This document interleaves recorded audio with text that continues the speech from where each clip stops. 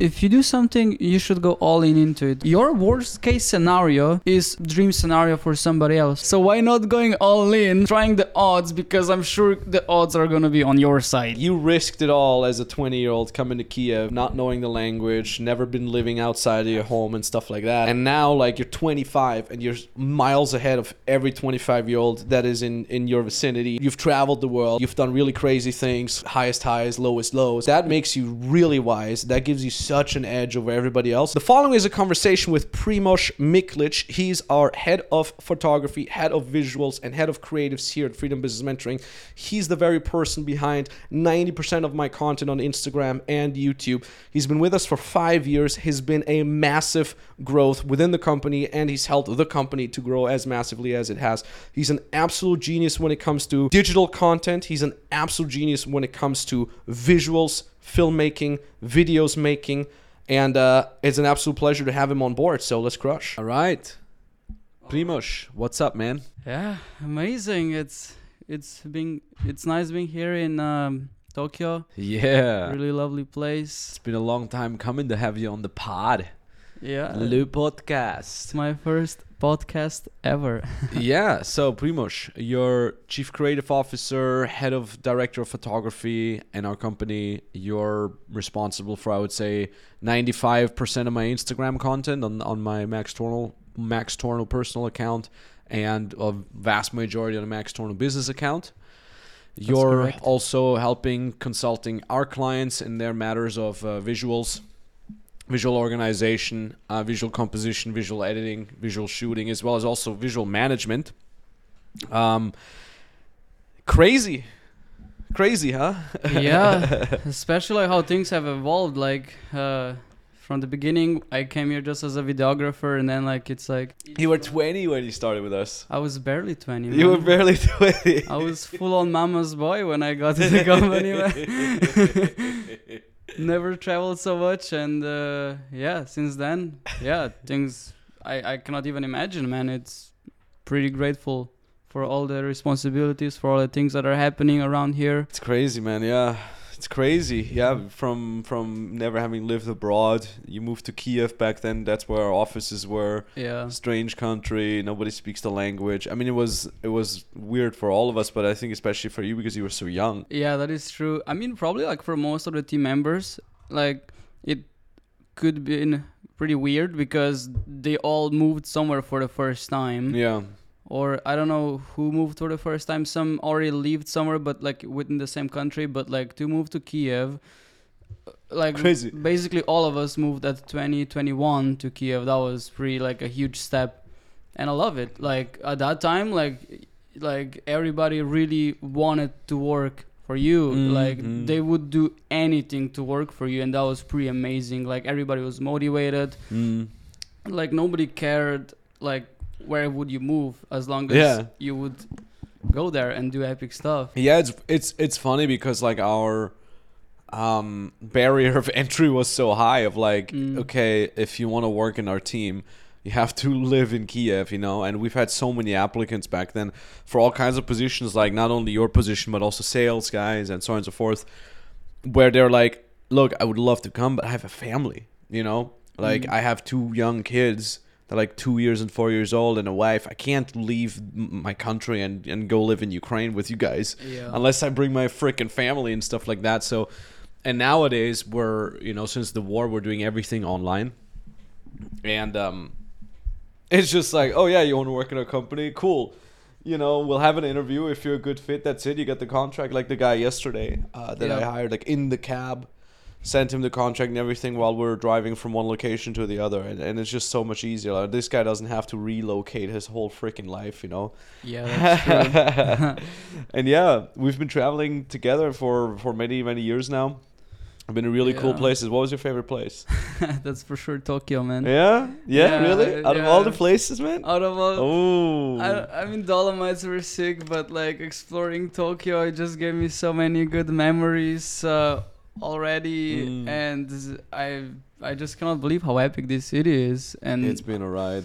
Yeah, it's been a ride. But one of the most memorable travels was Amsterdam, probably. Oh yeah, Like it was like my first trip. 2007, 18. It was like a month after I started, or it was in my trial month. You Wasn't know? it a try month you and you had to fly back Yeah, the same day. the same day or something? So I'm like, like for me, like it was always a dream to travel. So and to work while traveling under the hectic conditions. I'm like, yeah, I want to do that. I always admire, for example, what Jon Olsson does. You know, and I saw myself in that role. I'm like, yeah.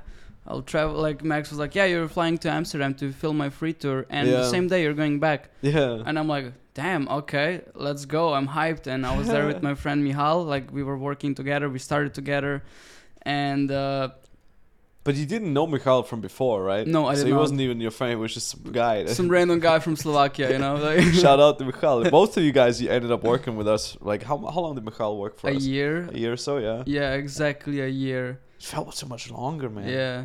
And the thing is, he was at that time like he was really like a role model to me. He was like a mentor to me because he had the skills I did not have. He had this organizational skills, knew how to like travel, basically work under hectic conditions.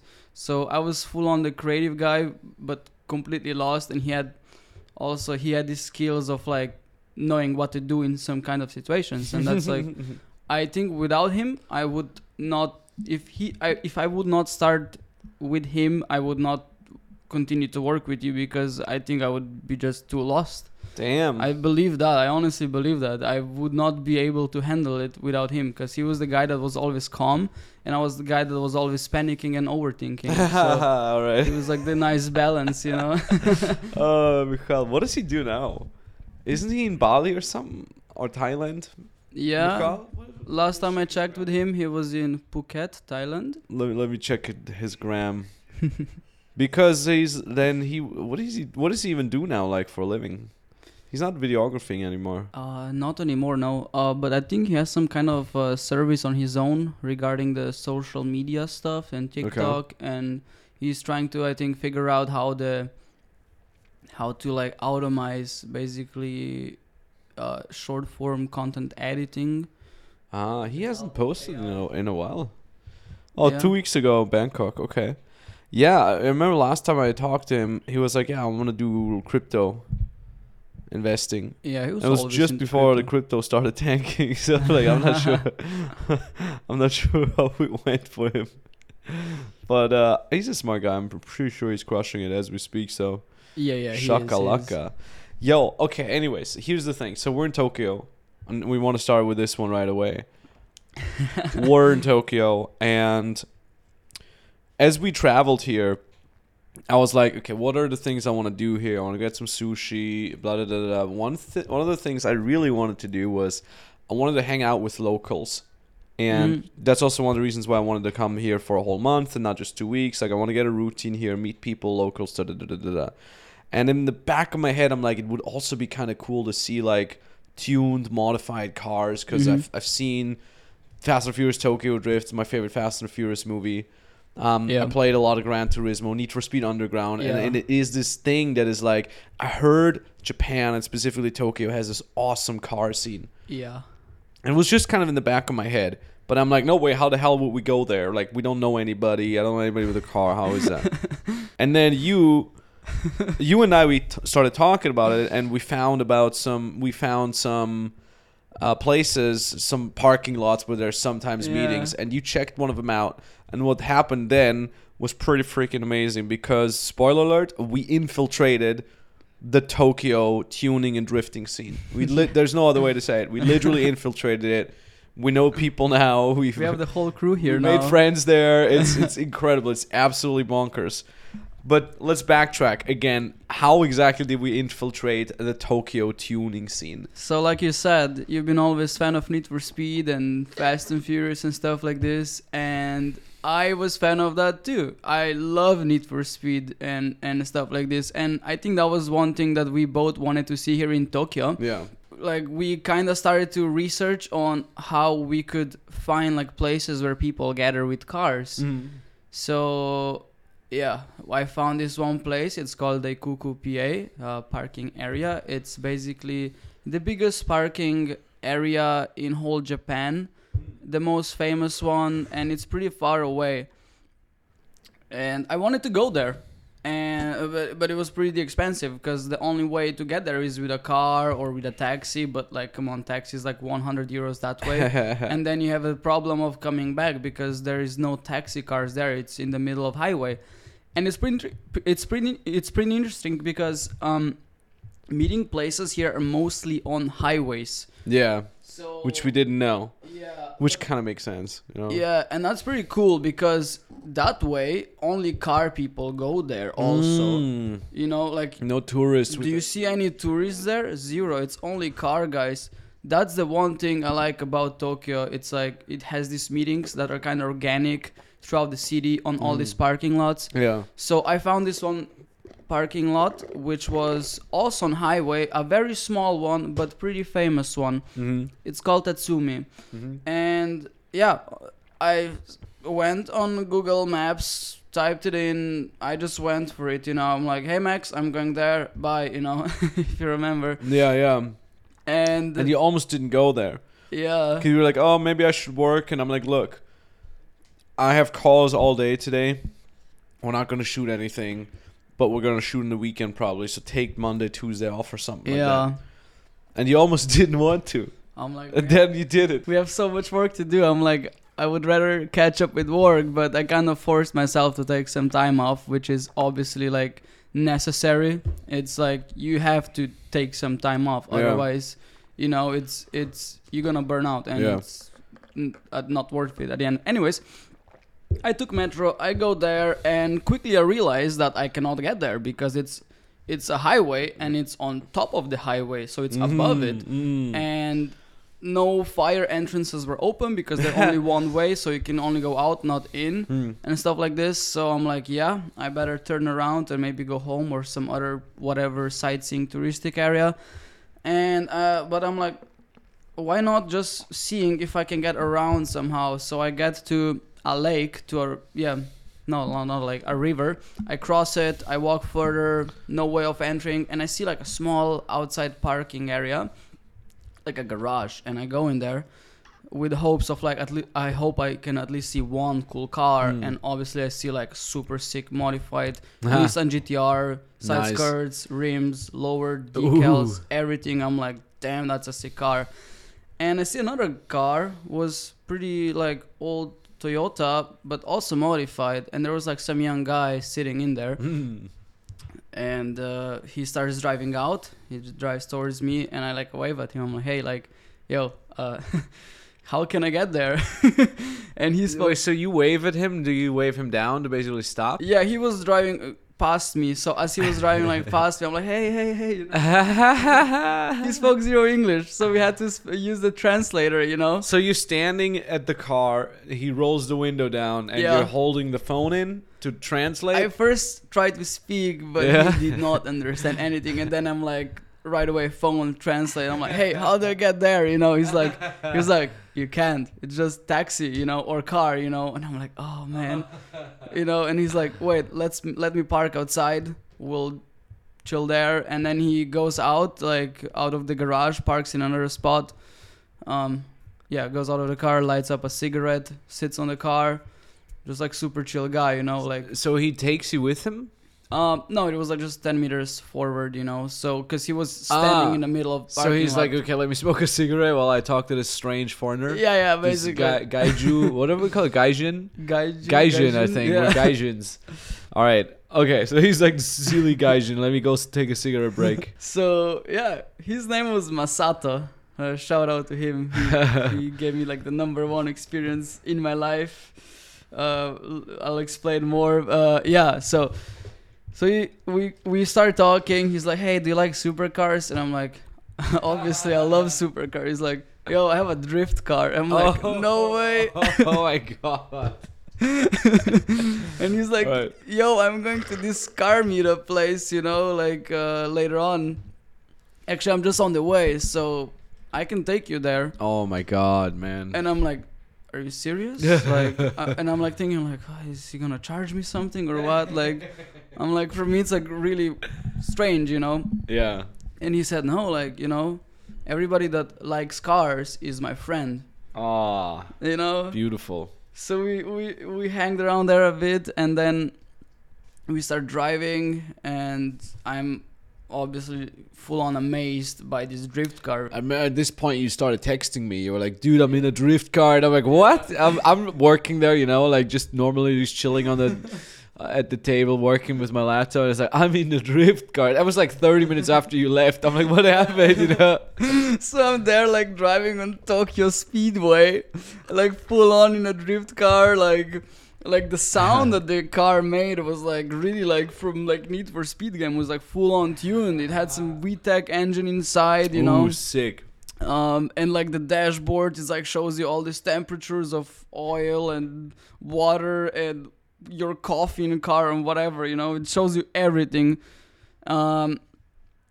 And yeah, with driving there, I'm like literally like speechless, you know. I'm like, that was amazing. That was already like a huge win. Like I'm like, man, this is amazing. And then we stop at some resting place, and he said we have to wait for his friend. And I'm like, all right, let's wait for your friend. I'm already like amazed. And we wait 15 minutes, we talk, and then red Mazda RX pulls up behind us. And I'm like, wow, that's a nice car. And then a random girl comes out of this car in this like beautiful Japanese girl in a white dress, this traditional white Japanese dress. Sick. Man. Her name was Miki. I'm like, I remember this scene. It's like it's literally like in Need for Speed Most Wanted. There was this girl with Mazda RX that was red color that pulls up next to you. I'm like, that was the exact oh my God, no scene. way. And I'm like spasming on the spot. You know? Did she come out of the car in slow motion and had wind in her hair, and you Yeah. looked at her and it was like na na na na na na na na. No, it was more like this like Need for Speed soundtrack, like this like rock music, Just like get low. yeah, It was like this type of ludicrous. stuff. You know, with this like dark lights. I mean, it was everything dark with like this like highway lights, you know, in some random resting place. I thought it was gonna be. So I thought she's gonna come out of the car in slow mo, and this song was playing. No, she was like One more sec. like a rock star. No. It was like more like a badass scene, you know. All right. And then, you know, we start driving towards Daikoku, you know, like behind each other. We were like racing a bit, you know. Oh my God. You know, but he was pretty respectful. He was like, we're not gonna drive sideways and all that. He was like, drive side. you know, I mean like alongside it. I mean not like sideways, like on two alongside each wheels, other. but Okay. alongside All each right. other, you know. All right. I'm like, yo, can we do this? I'm like, no. Oh, that's Chill, so you know. funny. You were alive. By the way, Masato, he's 19 years old. He Damn. has two cars. What? Drift old Toyota modified, and a Toyota Supra, the latest one that No has a way. BMW engine inside. What? Insane. Is that on his Instagram? Yeah. I'll send you his profile. Send me his profile. We're not gonna do it public because we don't want a bunch of people to follow him out of nowhere. Man. Wait, how does he have two cars? I do not know. At 19 already. I do not know. I did not ask them that, man. He has a Toyota Supra. Yeah, the latest one, the 2023 model something. Like, you should see his stories, man. Private profile, bro. You can follow him. Hell yeah, follow. Okay, so just to get me straight. Okay, so this random guy named Masato takes you with him to this meeting. You meet his friend. He has a drift car. His friend, she has a Mazda RX. You're sitting in the car. You're driving, and now you're going to Daikoku, which is one of the main meeting areas of Tokyo. It's like a little Correct. outside of Tokyo. Correct. And that Okay. was Tuesday evening. It was just a random freaking Tuesday. Tuesday evening, you know, like come on, like Tuesday evening. Yeah, we go to Daikoku, and it's very hard to describe it how insanely beautiful it is, because it's insanely beautiful. Like when you get there, it's literally like three highways kind of like merge together or something like this, and it goes all in like huge roundabout, and that roundabout is like on like 5 levels. And imagine if it's like highways above each other, like on 5 levels in a round. It's like a giant arena. And inside this arena, like on the bottom is that parking area where everybody meets. We saw it too. I mean, fast forward, as I said, we through that experience we infiltrated the whole place, and we infiltrated the scene, and we drove to Daikoku then the weekend afterward with a rented McLaren. It was so sick. It's just like, it's like this upward spiral of highways, and in the middle at the bottom, like you said, like an arena, you have the parking area. And you drive around and there's lights everywhere. Like, we don't have streets like that in Europe.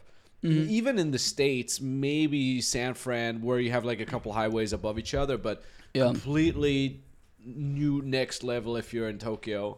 These like level after level after level of like highway above each other. It's absolutely nuts. Exactly. And for more reference, this is actually not in Tokyo. It's right. It's in Yokohama. Yokohama. That's right. Yokohama. So Yokohama is pretty famous for beautiful streets, and it's 50 minutes away from Tokyo. Yeah. So it's pretty long car ride. Like, we took taxi drive. That's right. But anyways, okay, so you're hanging out with these people, you're making friends, you're with your camera, you're shooting some awesome stuff, you're taking epic pics of these guys. And then I remember I wrote to you, I'm like, yeah, we gotta like ask them about the next meeting, ask them about everything, get all their contacts, add them on Instagram, and just kind of figure out how we can get to the proper meetings, you know, the bigger ones.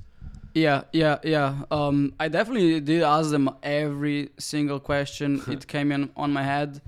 But the thing is, with these meetings, they're more like organic ones, like on these parking areas. Yeah. So it's not like in order to get like really like onto some like really low key meetings, you probably need to have a car yourself and meet a lot of people. But it's not many of these kind of meetings. It's basically, you know, it's like just group of friends that go drive around together, and everything kind of happens in Tokyo / Yokohama like organically. I mean, we saw that ourselves. Like, you know, we drove with a cab in somewhere in Yokohama, and we're just cars drifting around. Yeah. So it's pretty like organic, you know. I mean, that was so crazy. So you come home, you tell me this whole story, you're super euphoric, and I'm just like, we gotta go there. Yeah. I was just like, there's no way we're not gonna go there. We're gonna go there. We're gonna make this happen, like, no matter what. Yeah. So you asked your homies to the next meeting Friday. So we're like, okay, Friday. What do we do then? Friday, we met at the Sky Lounge.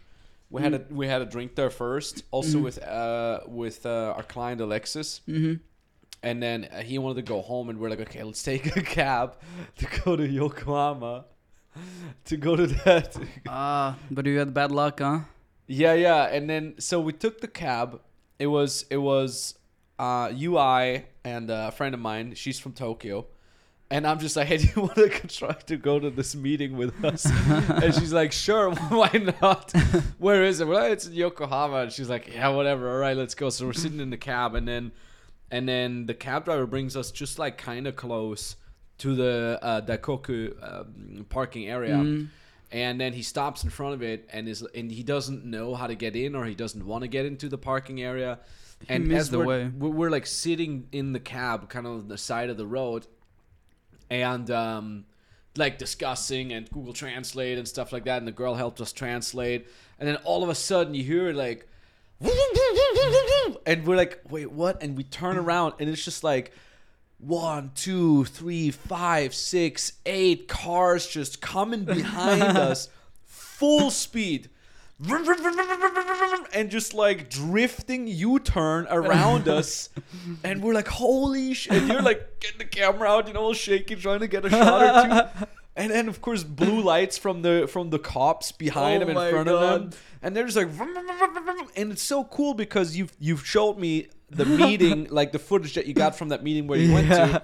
And it was all like civilized, because they're all like just rolling onto the parking area. Nobody does burnouts at the meetings. Like in the US, everybody does that. Nobody does donuts. But at the meetings themselves, they're very civilized. But I've never seen them on the road. So they're just like drifting full speed, and I'm like, Yeah. holy shit, that is not the calm attitude that you see at the parking lots that they're having. Yeah. On the street, they're going nuts. Yeah. And we're like, holy shit, and the cab driver's like, what the fuck, you know? So we try to drive around with the parking area, and we come back to the same crossing, and then again we see these guys coming towards us this time, just like 6 or 7 cars coming full speed towards the cab, and the cab driver was some older guy, you know? And he was like, what the hell? And it literally looked like they were going to crash into us until the last moment. These cars, they would all take the handbrake on and just drift just right in front of us. And then, of course, with 20-second delay, you would see the cops pulling up, and they were, of course, way too slow. And then the cab driver, we like explained to him that we want to see the drift cars, you know? And he's like, oh, drifting. He was like, that's why you stupid Gaijin foreigners are here, you know? He was like, that's what they wanted to do. It's so funny. You know what's interesting? Like that girl Miki, she told me to go to that area at 2 a.m. Ah. You know, that's some insider info right here. So you have to go to Daikoku on Friday and Saturday night. And it's kind of like unofficial, but usually like drift events are held up at 2 a.m. We were there at around like 1:30 a.m. if you remember. Yeah, so that's usually where these drift events are kind of held. So, and where we were standing with taxi, there's actually a wall above, which I discovered a week later. You remember when you went home and I went to Daikoku with some random Toyota guys? Yeah. There's like, you can go up the stairs and watch this drift show down there. Yo, why don't we go again this Saturday after the basketball? It's on Friday's basketball. Let's go on Friday after the basketball. I can ask Tatsumi if he can take us there. Dude, 100%. Yes, let's go. That's why haven't we thought about this? Let's go again. Like, because he has 4 seats anyways in his Toyota, right? He has Mitsubishi. That's right. He has Mitsubishi. Yeah, he has 4 seats anyway. I thought about it. Dude, let's go, man. Let's do it, dude. We go Friday. So right now it's Thursday. Tomorrow we'll hustle all day. Yeah. Gym, steak, hustle, basketball. Because he'll be playing basketball with us anyways, right? Yeah. And then we'll just go to the drift guys at 2 a.m. And then the next morning we take the bullet train to Kyoto. Yeah. Easy thing in the world. I'll talk to Tatsuki. Go. Let's make it happen. I haven't finished the story from earlier. Sorry, that's right. I just got to the part where I arrived to Daikoku. Yeah, that's right. We jump back and forth. So, this is before I was even at any meeting. This is just that fateful night where you randomly got into this guy's Toyota.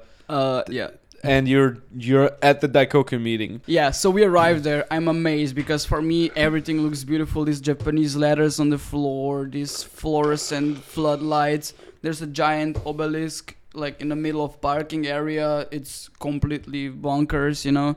We arrived there and it's like, you know, a lot of modified cars, and it's like you see like 10 different Mitsubishi Evos, 10 different Toyota Supras, but not the new Toyota Supras, the old ones with like the 2 red lights in the, you know, in the back, you know, like the one that you always chose, like Need for Speed, you know, that's the one Supra, you know.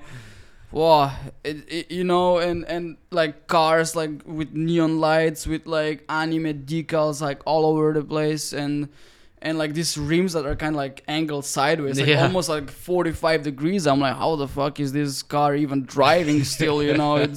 It's out of the world, you know? And what I found like really cool is, car meetings are really, really, really good, like all over the world, in Europe, in US, in Japan. But for example, Japan is much different with that because every car is different. Every car has its own character. Like, you know, you go to car meeting in Switzerland, like Switzerland is known for that, for example. You go to this Furka Pass with the famous Hotel Belvedere, you know. Yeah, you'll see there like 10 different stock Ferraris, 10 different stock Lamborghinis, and you're like, oh, that's a nice car, you know.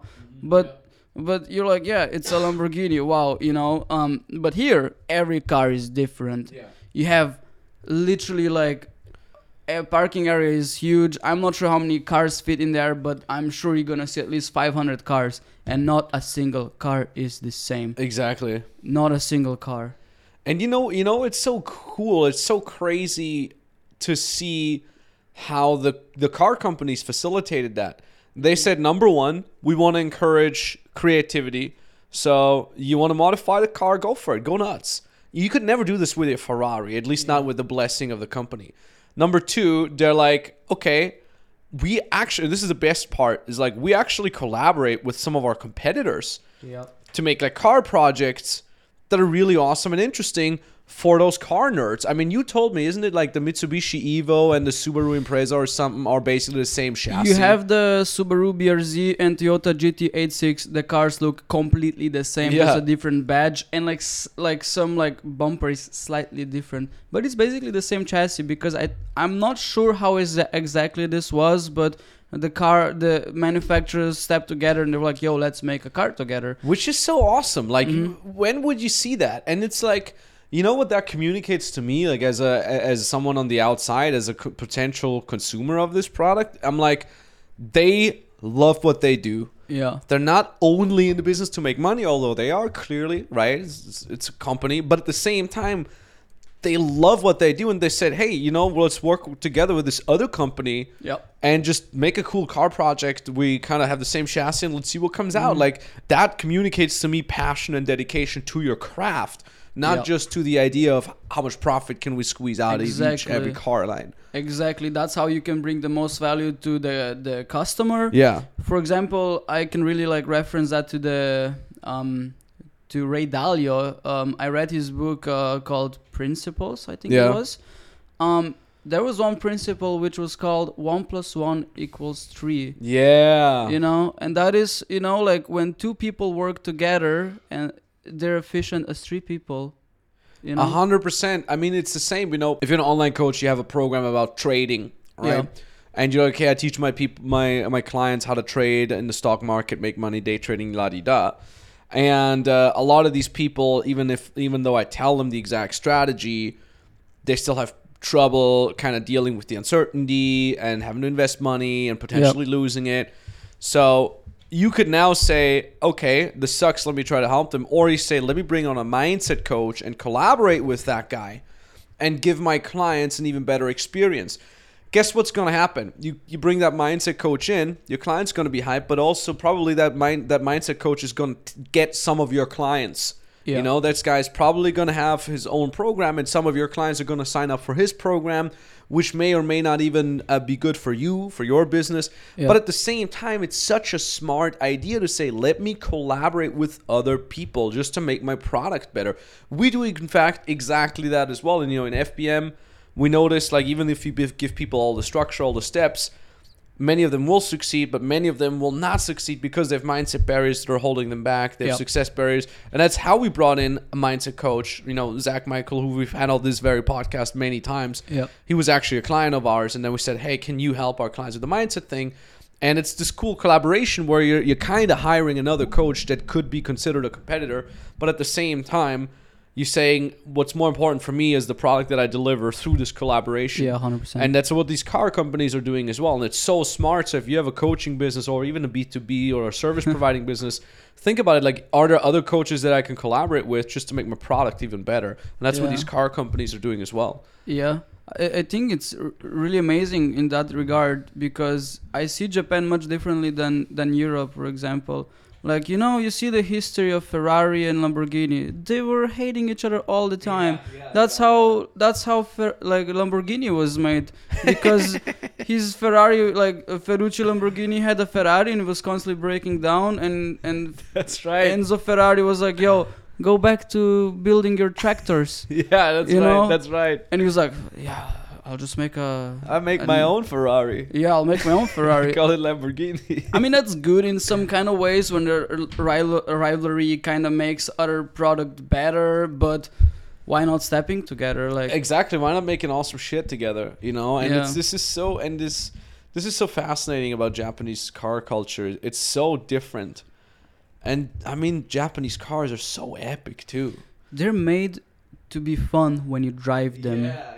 they're not based on efficiency. They're just based on like fun. Like look at them. They're all short. Like, what do you enjoy more, driving a long car like a limousine that's really hard to handle, or like a short fun car? Right. You know. You like that short wheelbase, yeah. Oh, I love short cars. Yeah. I'm like, I don't need a big space. Like I need like 2 seats in there for me and my friend or girlfriend or whatever. And a little bit of trunk space so I can put a camera in there, you know, that's it. And a credit card, you know. And a Nintendo. Nintendo Switch. Alright, so you had the Daikoku thing. Alright. Oh, yeah. You see all the cars. Oh my You watch God. some drift. What happened then? Yeah. That was it, right? I was that was that's half of it, man. Okay, alright. Yeah, I was running around just filming all the cars, just amazed. I'm happy I had my camera with me so Yeah. I could share my thoughts into a camera because I didn't capture anything on my phone. I'm like, I put my phone away. I'm present, that's why I have camera. So I'm happy I captured every single memory of that. And yeah, after that, after 1-2 hours, Masato and Miki said like, hey, we're going to Akihabara.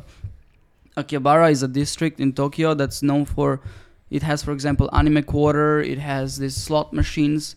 You have these machines where you can grab toys with these like hands and stuff. That's right. Is this nerd area with all the video games, the arcades? Yeah, I remember. Arcade area.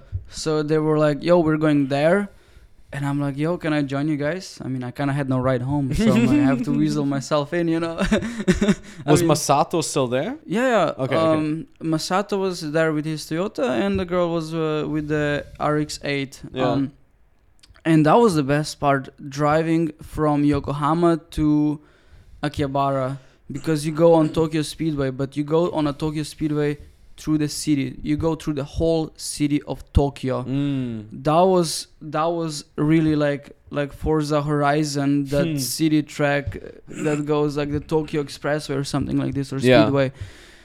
That ride, I hardly can describe it. You go above the city where you can see the whole city with a car. At that time they were like racing each other. Like the speed limit is I think like 80 or 60 sometimes, or like 100 maximum kilometers per hour. Yeah, they were going like 120, 130.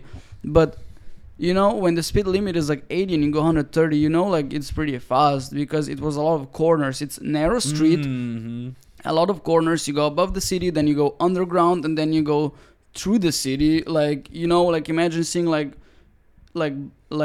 apartment buildings on the right and on the left, like these huge blocks, you know, and then you go through them like right, left, and it's like a maze, and then there's a highway above you, and then you merge with another highway, and you have these like cool lights and Japanese letters on the floor, so it's really like a video game, you know. Yeah. And at that time I'm like, damn, this is like, I could drive here all day long. That's why I said when you rented the McLaren and I saw that you have only 50 kilometers, I'm like, yo, do not do 50 kilometers. You want to drive there like at least 200. I mean, you had what, 300 then at the end? Yeah, something like that. We had a lot.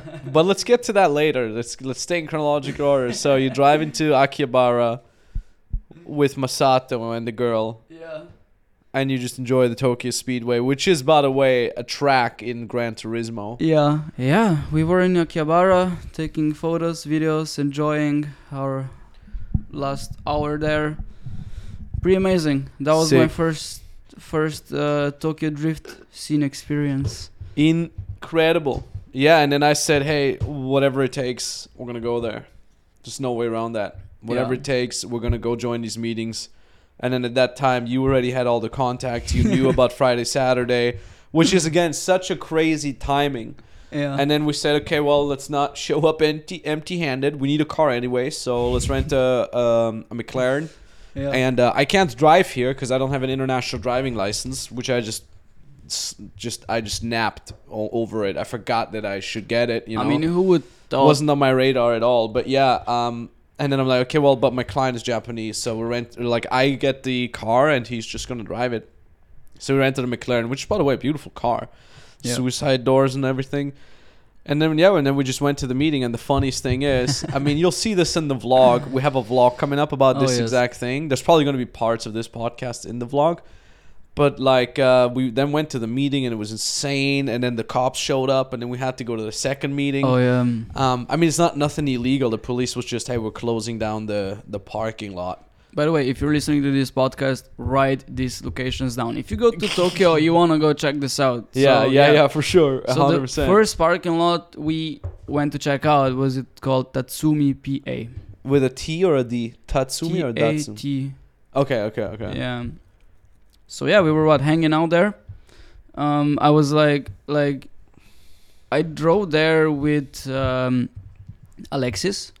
Yeah, you drove there with in the McLaren first, and then he came back and picked me up. That was the original place where I tried to get there for the first time, and I couldn't get there. And then I finally made it with McLaren. Yeah. I really wanted you to go check out this place. I knew there was gonna be sick cars, so yeah. And then we met two Croatian guys there.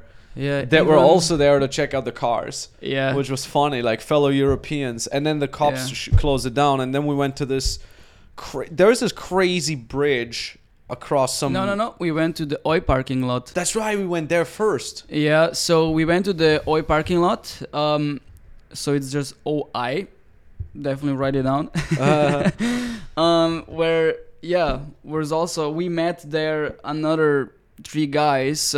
The Tatsuki guy with that's Mitsubishi. right, with the Mitsubishi. That's right, and his friend with a modified Mercedes. No, we met this guy in Tatsumi. He with modified AMG. I'm not sure if it was even modified, but it was AMG. It was a pretty fast one. Yeah. They took me to Oi parking lot because I could not fit in McLaren. That's obviously. right. So I had to find somebody that would drop me off somewhere. So yeah, Max and Alexis went with McLaren to that parking lot. I went with some AMG dude. Nobody spoke any kind of English, so I just sit down in a car. We look at each other and we just start laughing. It was so funny. And the guy floors the car. I'm like, what? I was glued to the seat, man. Oh, it was so sick. Yeah, so we're at that. Then we arrived to that Oi parking area. We met the guy with Mitsubishi, guy with Toyota GT86, and a guy with Mazda RX-8 that was full on white. Yeah, man. And then from there we went to this other meeting that was on a bridge. Yeah. Like it's a bridge from like one semi part of the island to the other, and just driving over the bridge, it's all highway, it's like 30 minutes. You're just driving 30 minutes over a bridge, and in the middle of this bridge you have this like 5-floor parking lot with restaurant in it, with food places, a little store, and in there was then the next meeting. And then in that meeting we randomly run into this random guy who spoke perfect English, and I'm like, what are you doing here?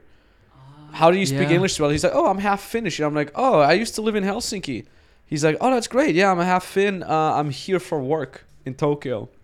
I'm like, cool. That was amazing. You're here for work. And I thought, some 20-year-old guy, whatever. I'm like, yeah, some IT job or whatever. So I asked him, like, what do you do? He's like, oh, I drive cars. And I'm like, oh, cool. Are you a chauffeur? Are you a Uber driver? And I'm jokingly adding, or are you a race car driver? And he's like, yeah. And I'm like, what do you mean? You're a race car driver? He's like, yeah. I drive GT4s or whatever. And I'm like, holy shit, that's incredible. Some already mind blown by that. Like, we just randomly ran to a professional race car driver. Yeah. And I'm like, so who's your hero? If you're a race car driver, you got to have a hero. He's like, oh, just my dad. And that's where I started thinking, like, who's your dad? Because I went from like joking to like, wait a minute, who's your dad? He's like, well, Mika. His name is Mika. And I'm like, I only know 2 Finnish drivers, Mika. And that's Mika Häkkinen and Mika Salo. Yeah. And clearly his dad is not Mika Häkkinen because he didn't look like him at all because he's half Asian. So I'm like, who's your dad? And he's like, Mika Salo. And I'm like, get out of here. You're lying. You're not. What the fuck? You're not Mika Salo. Mika Salo he was a Formula 1 driver. Yeah. A pretty good one too. Yeah. And I'm like, you're not Mika Salo's son. Get out of here. Random guy walks up to us in the most random parking lot area over a bridge in Tokyo. And some bumfuck nowhere. You're not. And he's like, dude, this is my Instagram. It's Max Salo. We met Max Salo, and we hung out with him and we chatted. I had a cool talk with him about passion. And this guy is so into cars. Yeah. He's like, cars are my life. That's all I do. He thinks about cars. That, like, because sometimes you meet people that are known for one thing and they're totally talking about other things. But he's like, oh no, like cars. That's everything I do. Like it has 4 wheels. I'm in. Count me in for everything cars. And I'm like, you already made this your number one living. Like you made this a living, and you still keep talking about cars. Whatever, like in your spare time, wherever you go, whatever you do.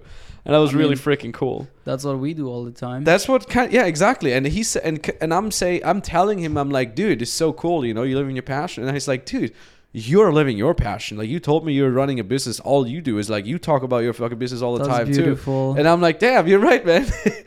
It's a beautiful place to be in, Oh my god, yeah. Yo, like regarding like meeting people in Japan, a friend of me asked me like, hey, it's probably like super easy to meet Japanese people.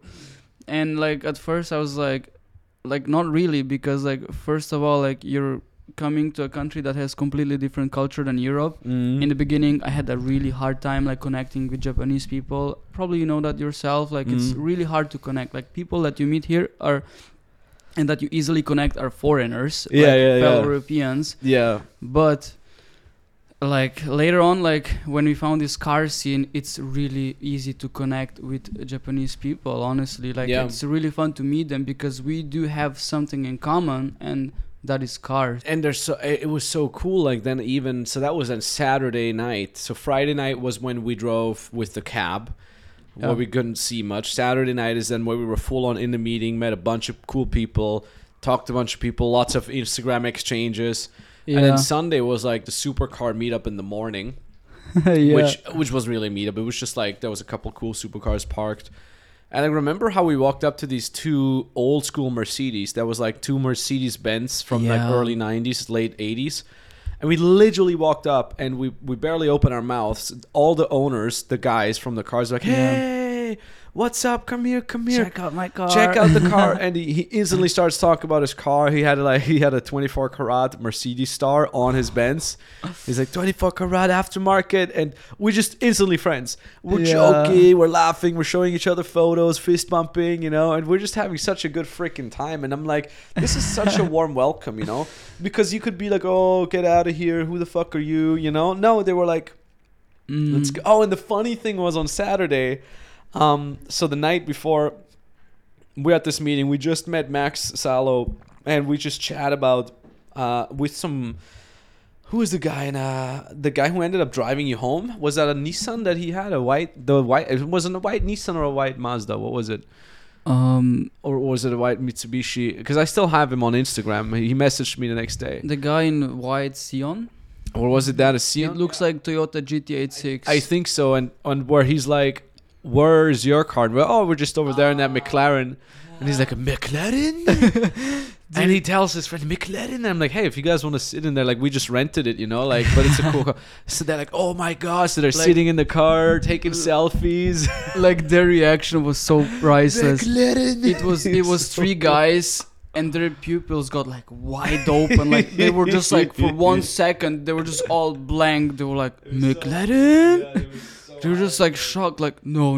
And then we drove. We said, okay, let's go to Daikokyo, and you drive with them because we didn't have a space for you. And we drove the McLaren, and we, we overtook each other. We played cat and mouse. And for him, he was like smiling. Like I look from the passenger seat of the McLaren, I look across the street to him. We're like driving on eye level, and he's just like smiling. He's like, oh my god. And then he DM'd me the next day. He's like, thank you for this experience and everything. It was so freaking cool, man. Dude, it's so freaking cool. I gotta tell you, like where we went from Oi parking lot to the one on the water. Yeah. We were driving Mitsubishi. I was in Mitsubishi, the guy with Toyota, a guy with Mazda, and guy with AMG. We were racing that underground 200 kilometers an hour. They were racing each other on that thing. We were like driving alongside. The guy was like really flooring the car. It's serious when you're still shifting when you drive 180 an hour, Yeah. And my guy Tatsuki, he had his Mitsubishi like modified with like this blow-off valve. So like when you shift, it makes this sound, Does it do anything else other than making this cool sound? Yeah, it goes really fast, and you can drift in it. You can rail in it. Sick. This is a sick car, man. It's I'm saying, like, does that blah blah blah valve make any difference other than just making it sound cooler? Yeah, I think it makes different. I mean, it has a feature, so it's like when you shift, I think like the turbo, like it's like some pressure builds up and it kind of releases it, so it shifts faster or something like this. Sick. All right. But yeah, it's pretty amazing. We were racing there. I'm like through undergrounds, you know. It's like, wow, and I'm like, this is a Tokyo experience. That you know? that really exactly. That's like why I wanted to come here for a month. I didn't want to just like see the Sky Tree or whatever and go to Shibuya or some bullshit, which we did too. You know, it's fine. But I'm like, I don't want the tourist stuff. I want to be the only white guy around here, and I want everybody else to be like, who the fuck brought this stupid foreigner? You know, that's what I want. That's what I want. So also when I was here, one of the first things I did was I grabbed sushi with our Lexus, and I'm like, bring me to a place that's not a touristy place. So he brought me to some random underground place that is like under the ground. There was no English menu, nothing. You know, it was all full on Japanese, and I'm like, that's it. That's why I'm coming here. Exactly. And that's, you know, like we've been doing so much traveling this year. It's what now? By the time of the recording of this podcast, it's May 2023. And we've been to Prague, Dubai, Italy, Austria Cyprus. again, Cyprus, and now here in Tokyo. And it's like we've done so many things already this year. It's absolutely incredible. Yeah. And for example, Dubai, you never really get this like local experience. Of course not, because it's not a local city. Dubai doesn't exist apart from tourism. Yeah, it was just built for the sole purpose of tourism. It's not like a city with. I mean, we're shitting on Dubai here. Dubai is a great place. I enjoyed it very much as well. Yeah. But it's not like this, like hundreds of years of this city having a history like Tokyo, for example. You know, so that it's an absolutely bonkers freaking city, man, and such a cool experience with the cars. And like I said, let's go tomorrow again. I want to see those drift cars in action, man. All right, my boy. My fellow crew member Tatsumi. and hey, mark my words, just so we have it on recording as well. I've been playing with that thought. Like, first of all, I want to come back to Tokyo once or twice a year. I want to make it a recurring thing. So what I thought would be cool, and just so we record it as well, so we have it, buy a car here, a Mitsubishi or a Nissan or a Toyota, or maybe even an Aston Martin. Rent a decent, totally normal garage somewhere on the outskirts in some industrial area. Like, buy the car new, bring it to a modifier, you know, drop 100K, 200K, do with it as you please, go make it awesome. Here's the money. Thank you very much. And I'll be back in 6 months. And come back and then have a sick, epic, modified car here. And just once or twice a year, just come here for 2 weeks and just drive the car around, hang out with the scene, have a good time. Just kind of like build this like second life, this like parallel identity. Like you're like Tokyo identity. Exactly. Like I'm like, hey, you know, like, hey, so to all the clients and all the team members, just so you know, in 2 weeks I'm gonna be in Tokyo. I'm not gonna be reachable that much. If you have anything urgent, let me know. And it's just like for these 2 weeks, just be a different person and just be a car enthusiast, you know, and just go nuts. And then back to Europe, back to the normal grind and the hustle, you know. I agree with you. I think I might want to do this. And if I ever do it, we're going to make a compilation. We're going to cut between Max in 2023 saying this and then Max in 24, 25 doing it. And whatever he says, I can 100% guarantee you that he also executes on that. He's like, yo, we're going to Tokyo. And I'm like, oh, that's cool. And then he's like, a week later, yeah, we have flights to Tokyo. And I'm like, wow, you know, okay. Yeah, because, you know, like I've thought about this a lot recently. Is like, why am I this way? Because I get like, I think my whole childhood, I've had so many experiences where I had to wait for things or where I had to be reliant on other people and then it ended up never happening. So, for example, one thing is like my brother is such a slow person when it comes to getting ready. So we would like the whole family would go visit grandma and grandpa, and I'd be like, put your shoes on, get ready, and I would be in the car, and then I would have to wait there for like half an hour until my brother would put his damn shoes on. Yeah. So that's just one of many examples. So in my head, I'm like, if I want something and I can get it right now, then I want it right now. Yeah. Right. And if it takes longer, then I'm like, how can we make this faster? Can we spend more money on it? Can we hire more people so we get there faster? I'm a very impatient person. Oh, yeah. So I mean, you don't have any kind of patience, man. Yeah, especially when you're on coffee, man. Yeah. You have like -2 patience. -2. I'm like, fuck this. Let's get it done. Why are people so slow? So it was the same with Tokyo. I'm like, I made the decision to pull the trigger on that. So let's fucking go. Why are we fucking waiting? What is this? I want shit done. And that's also one of the reasons why because we've talked about this ad nauseum yesterday, is one of the reasons why, for example, we've just had record month after record month since December, because I'm like, let's push. I don't want to wait. We have more possibility. We have more capacity. Let's fucking go. And I'm like constant. I'm like, why is this not ready yet? Let's go. Let's go faster. Every day we're wasting is a day wasted for us, for our clients, for everybody. So I want to get shit done fast. And I think it's probably one of the biggest strengths in general with business. You want to be a person that says, I want to get things done. It's actually better if you're on a spectrum to be on the impatient side of things and get shit done than you're on the patient side of things. Because 99% of people, they're too slow in their speed of implementation. I mean, I get it so many times where people are like, yeah, I've been thinking about building a business for quite a long time. Yeah, And well, how long have you been thinking about it? Probably since the pandemic. I'm like, that's 3 years ago. What have you been doing in these 3 years? Yeah. Did you have to fight cancer? Did you have to freaking meet the Dalai Lama? Or what is your excuse to not having done it already? I was like, because motherfucker, there's always going to be shit. Like, so it's May right now, right? So some people are going to be like, yeah, in summer I'm going to start. Once summer's here. Oh, once summer's over. Once my vacation. Oh, no, now it's Halloween. Now we got fucking Thanksgiving coming up. Oh, holidays. Motherfucker, shut up. It's never going to be fucking perfect. Yeah. Go do the fucking thing. Start it. Even if you can't finish it, go start it already. And then roll with the freaking punches. But if you constantly come from a mindset of like, not now. Next thing you know is like, I've been thinking about it since the pandemic. Yeah, motherfucker. 3 fucking years. You know what?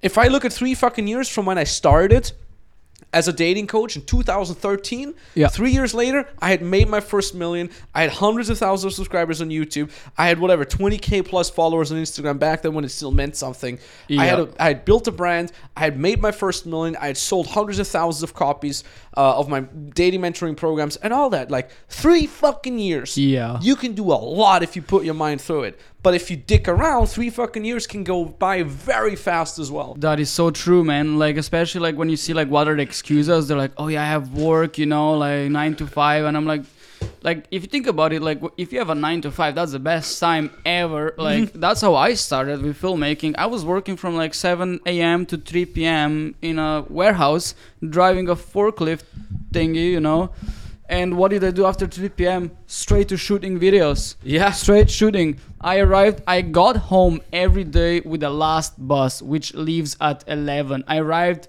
11:30 p.m., sleep, repeat, Yeah. You eat food during work, you have like lunch included, blah, blah, blah. Beautiful.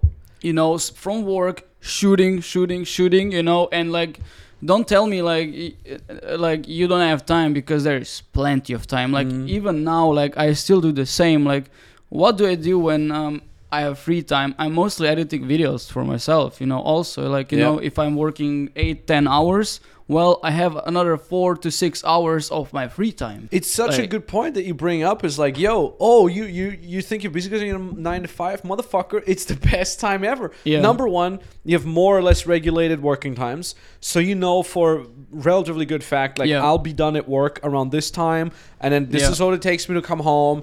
This is how long it takes me to commute home, and so on and so forth. So all that. Plus, you got steady income. Yeah. You're like, no matter what the fuck happens, I'm going to get paid my 2K, 3K, 4K, 5K from a 9 to 5. It can't be, you cannot have a better breeding ground. Yeah. You have steady income, you're going to get paid either or, and funny enough, as weird as it sounds, you're going to get paid no matter how absent mentally you are at your job. So if you're using some of your job working hours to kind of plan things for the business or maybe even work. I mean, we've had clients that are like, I'm just some freaking government worker. Yeah. I got nothing to do. I'm just doing lead gen half of the freaking time I'm at work. We got people who do that too. And you got steady income, you got safe income. You know that it's unlikely that something's going to change dramatically over the next couple months.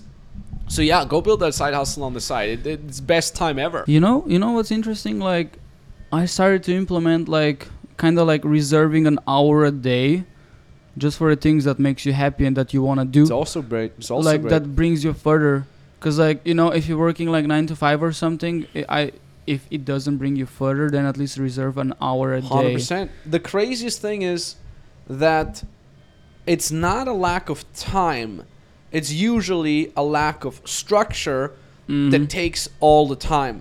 Because what actually stacks up like crazy throughout the day is the minutes in between where you're just scrolling around, Oh yeah. where you're dicking around. Whereas if you said like, okay, I'm going to get up, breakfast, work, gym, work on the business, Yeah. meditation, read books, an hour of off time, go to bed. If Yeah. you had a structure like that, you get way more shit done than, Yeah. I'm coming home from work, then I'm scrolling around a little bit, just following up on my friends, eating maybe, I guess, boom, 2 hours gone. Yeah. Yeah, motherfucker, if you had a plan, it's like go home, 5 minutes to get dressed, hit the gym, leave the gym, audiobook on the way. All of a sudden, you would have Yeah. knocked out an entire workout while the other person's just dicking around, thinking about what to cook, scrolling around. Oh, now I know what to cook. Let me go buy the ingredients. Like, if you were structured in your approach, all of a sudden you have all that spare time. People ask me all the time, okay, Max, how do you go to the gym, travel the world, shoot content nonstop, review sales calls of your team, help your clients, review their VSLs, their marketing? How do you do all that in a day? Well, because I'm not dicking around. That time, minimized time between interactions is actually one of the biggest lessons that my back then mentor Tyler gave me.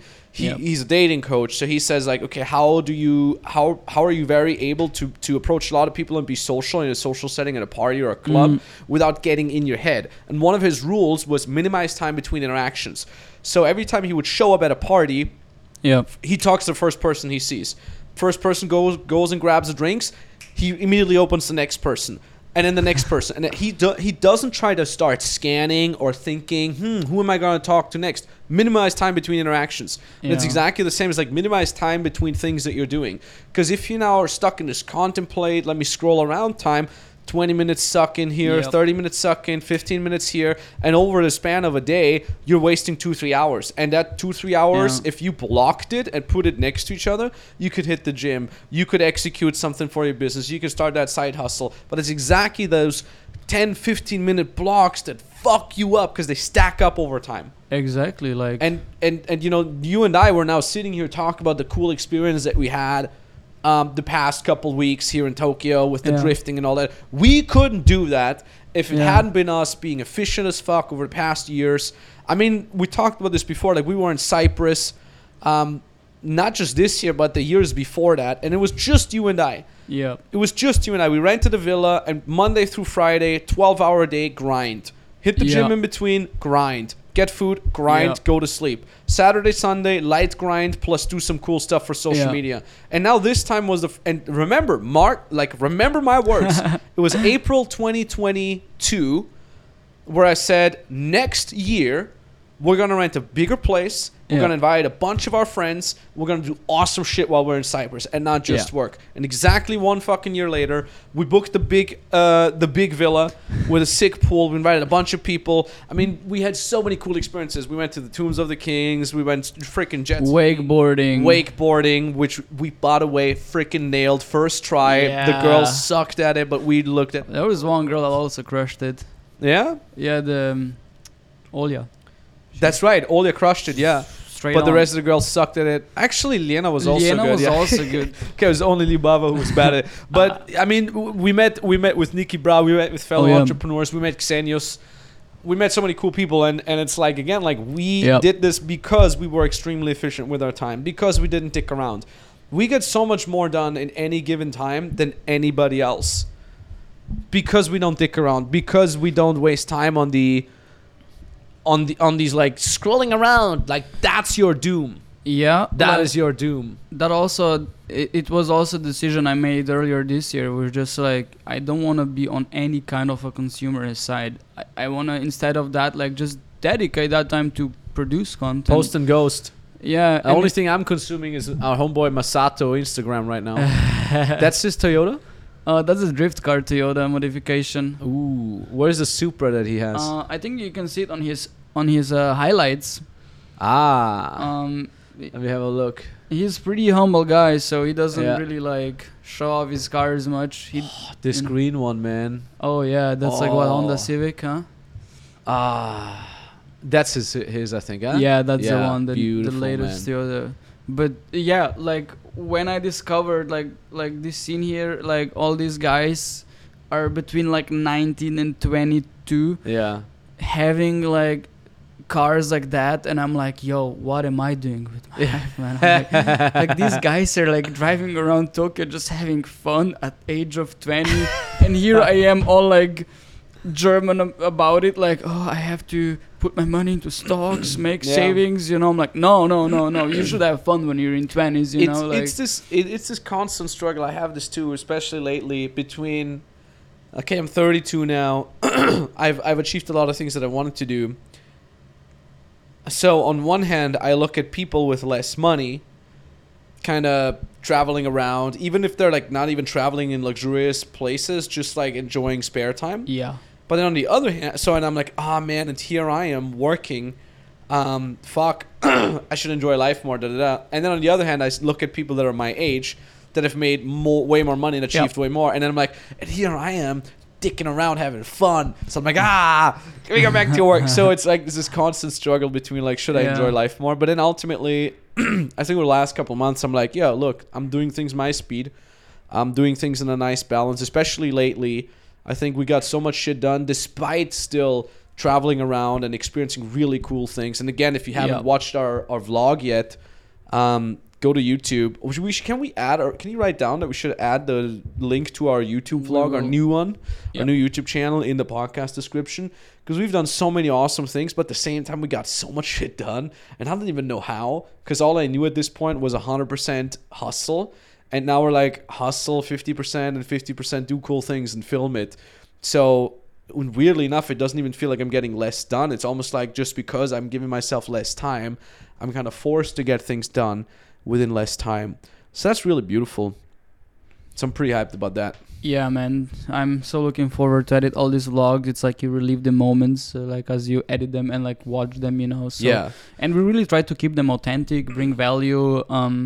That's the one thing I like about shooting vlogs that we do here. Tons of value, lessons, lifestyle. We don't do anything that's like over the top. Yeah. Like you see like a lot of like entrepreneurs like flexing around with cars. I mean, we kind of do that too, but like we're pretty authentic and having fun and all that. So we flex around with the toy Lambo that we rented. It's like we don't flex around with cars on the vlog. Where have we flexed around with cars? I mean, okay. With the exception of the rented McLaren here, but even there we're always like it's rented, you know, hey, it's cool. But like the experiences we live, that's pretty much like very authentic, and I'm really proud of what we do. It's really like it's nothing more beautiful than showing like our original lifestyle. We don't fake anything or something. 100%. Hold that thought. Can I grab some coffee real quick? Yeah, we can make a quick break. And we're back, and we have coffee. How's your coffee? Random Japanese coffee? I tried it. It tastes like cappuccino, but weird. Does it have sugar in it? Is it sweet? I like this one, my favorite. Barista's Black Arabica by Tully's Coffee. Sponsor. That one is really heavy, man. Yeah, that one's... But this one is pretty heavy. I have two. It's 200 milligrams caffeine. That is... Holy... All right, let's go. Talk about the vlog. What's your vision for it? What was your thought process when you came up with the idea? What do you think of when you shoot? What do you think of when you get a shot? Walk us through the world of you when it comes to your creative outlet. Of like shooting like vlogs with you and... Yeah, what do you think of when you get these shots? Because I know what I think of. For me, it's like, okay, I got to be charismatic. Let me make sure it's not boring. Let's do something. Let's be authentic at the same time. What is your thoughts when you're shooting? My thought when I'm shooting is... Basically, I mean, like when I'm shooting vlogs with you... I always kind of like prioritize that I show the vision that you wanted to present. That's like kind of the more one thing. Like first I was always like, vlogs have to be super cinematic and all that. But lately I came to thoughts like we should do it more like Casey Neistat style. Just like full on just document visually no matter how pretty it is. But obviously we make it very pretty and cinematic like what we do. But just showing like how authentic it is, because at the end of the day, we do live epic lifestyles, and we, in the past years, we haven't shown that a lot. True. And that is basically what I'm just trying to achieve, is document everything that happens, and then we just compile it together in some epicness into a vlog. I mean, it's crazy. We're leaving so much on the cutting room floor too. Like if I think back at the Dubai vlog that we just released, it's like a 14-minute or so episode, but it's like 4 days of intensest shooting. I know exactly how much footage we have. It's like it's like 6 hours of footage that I had to cut down into this 14-minute segment. It's crazy, huh? It's freaking crazy. But it makes me so happy to see the finished product. I'm like, God. Yeah. And especially Dubai. I mean, I think I even cried once just going to bed because I'm like, yeah. Because it was funny because we were there with some friends of ours, and they loved it. For them, it was vacation. Like, oh my God, we're going to Dubai. And you and I, we were like, we have 20 minutes to get this shot and then that, and then we have to go back and get ready for this shot. So we're constantly on the edge. Like, we arrived, and it was a battle against time. Yeah. Especially then when you travel with girls, they're so slow. Oh, yeah. Like, when you travel with friends that are female, at least our friends, they're so slow. So we're like, oh, yeah, 30 minutes to get ready for the thing. Not.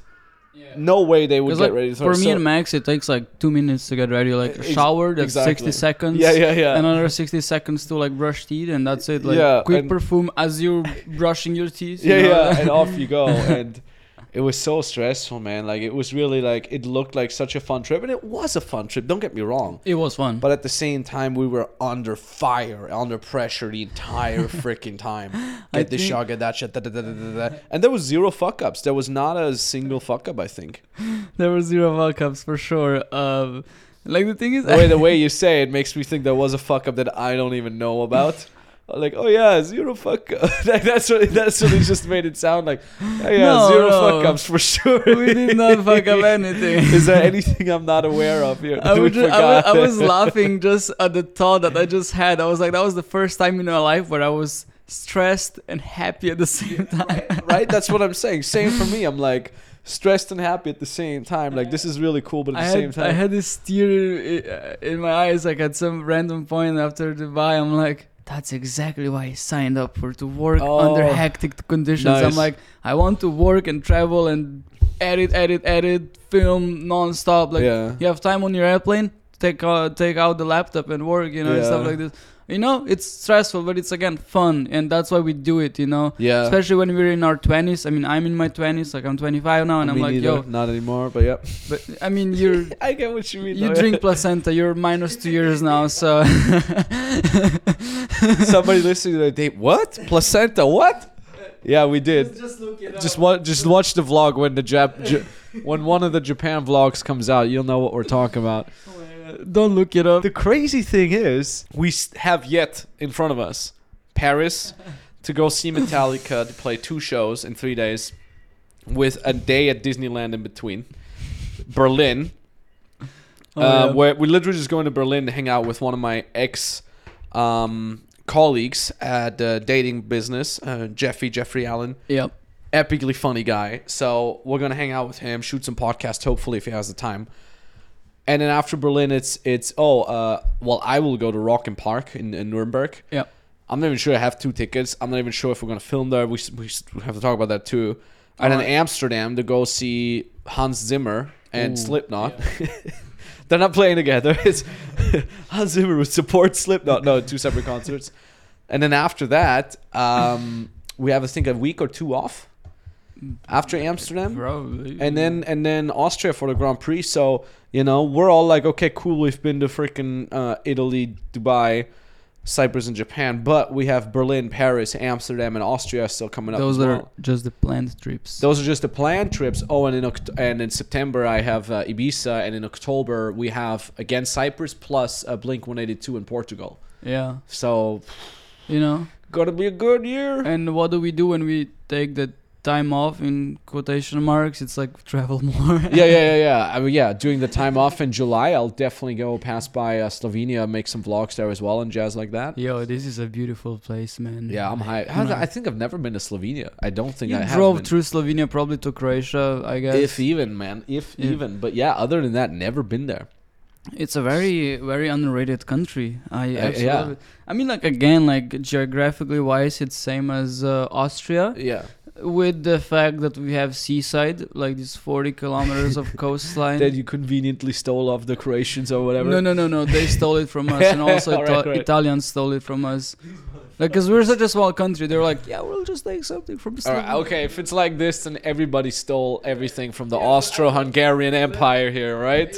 I don't know. You mofos, go back to Austro-Hungarian Empire. Man. At the end of the day, I'm happy we have seaside. We have awesome caves. We have like area with like hot springs. So we have like I think like That's so 5. crazy, man. Yeah, it's like a small place with like 5 different biomes. Oh, and let's not forget, we're going to Kyoto in 2 days. Oh yeah. That's a whole other adventure in and of itself. Yeah, and for us it's like, oh yeah, we're just casually going to some other city, you know, like. It is. I think after I've traveled so much in so many different settings, I've done the hardcore tour the world to give seminars kind of traveling, which is just like every Monday, new city. Yeah. For 4 years. Then I've done the let me live in a place for 6 to 12 months traveling. Yeah. Which I believe is my favorite. Yeah. Like, or kind of like what we're doing here, stay at a place between 1 and 6 months at a time. Because then you develop a routine, you find places. Because if you only go, because I've also done the let me just go check out a city for 3 days traveling, which is cool too. That was kind of like Dubai stuff where we rushed through everything. But you're just staying in a hotel, you're eating a bunch of shit food, you know, because you're not actually getting a routine. But here, I'm like, I'm going to the grocery store. At the store, I do my little thing. I say, I don't know, 2 kilo kurasai, which means 2 bags, please, or whatever. You know, like you don't do that when you just travel with hotels. Like I have to tell the lady at the store how many bags I need to buy my groceries, you know, and I'm like Google Map, like I'm going on Google Translate while waiting in the aisle of the grocery and I practice it 6 times before I say it to the old lady. And, That's beautiful. And of course they ask me some other shit, which I have no clue about. So I just nod. You know, I don't even know if this is correct. So that's one thing that I really like. And I've also done just the resort traveling, which is like drop 20K on some 5-star retreat thing, where you're just staying in a resort, which is also amazing. But I think my favorite kind is where you just try to stay at a place like we did here for a couple weeks at least. Become like a local. Meet the locals, just communicate around with translator, and like go to the sushi place where you have no clue what it is that you're even eating here. Oh, yeah.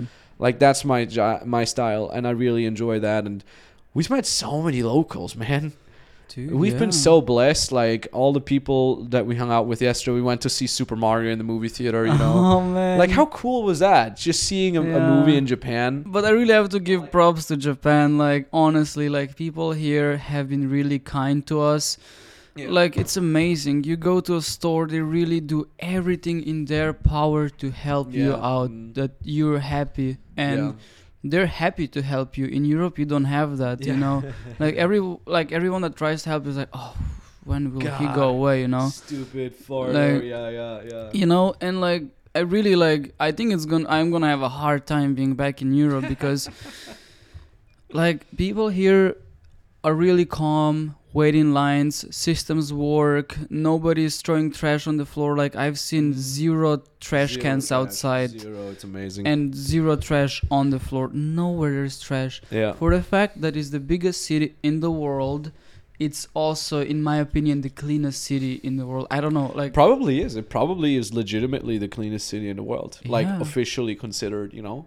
Like look at Vienna. It's very clean, but not as clean as Tokyo. No way as clean as Tokyo. Let's do some ChatGPT magic here. What's the cleanest city in the world? I mean, I think that is really it's hard to judge. I think it's Brazil. Some city in Brazil. That is the cleanest. You're just like you just don't want to say anything bad on the podcast. Determining the cleanest city in the world can be subjective manner. Oh, what? No. Was that right? No.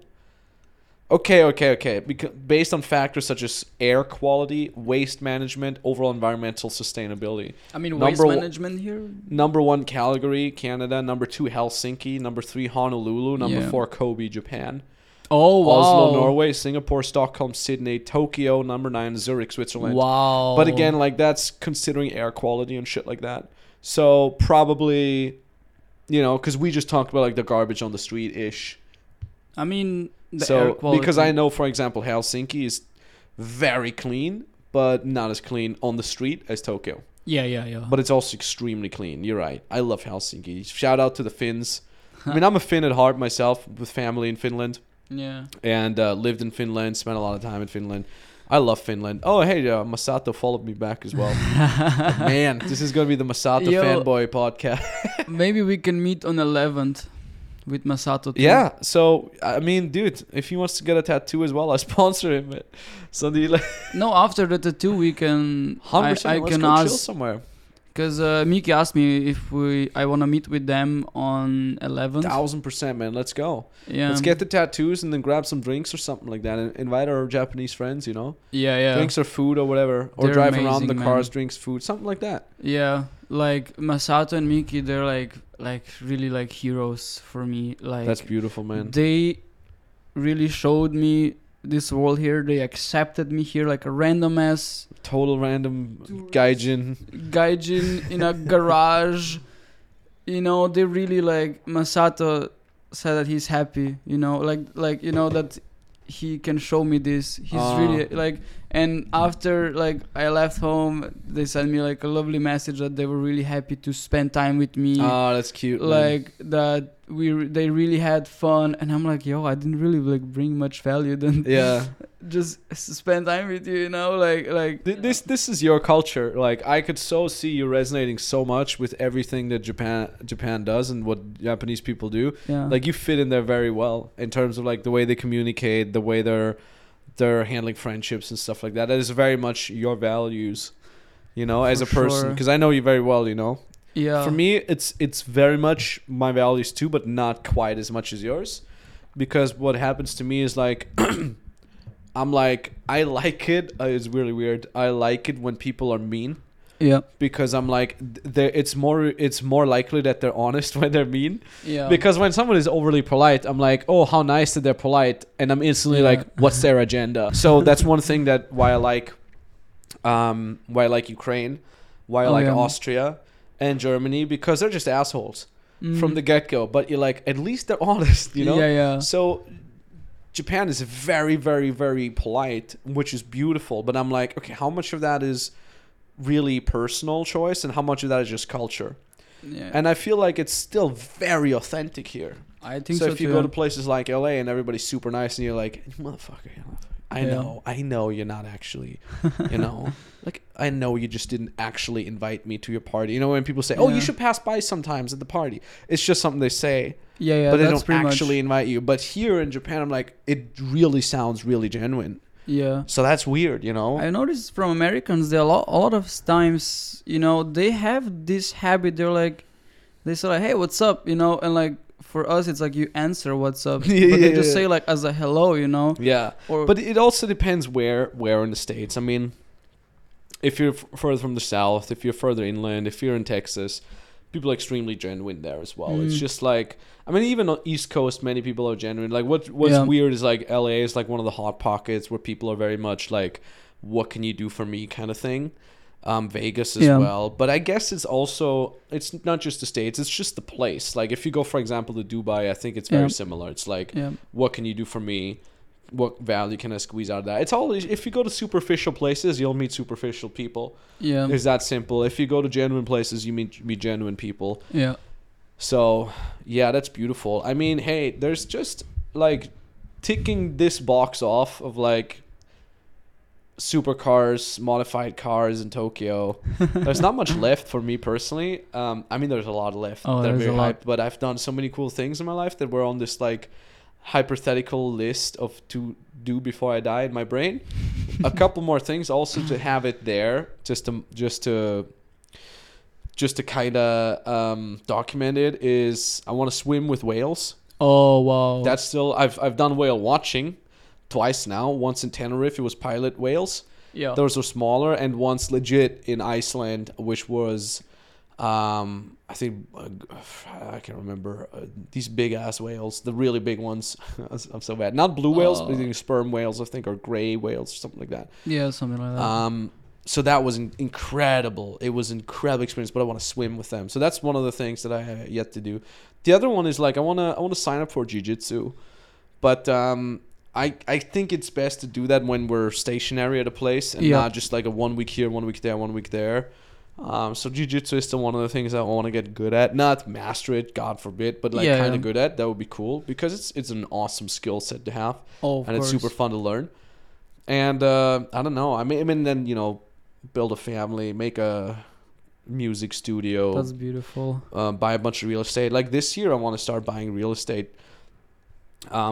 Which is funny because I keep investing in other things that have higher yield short term. Of course, yeah. So, for example, like the 75K I now invested in with, you know, our homeboy Carl.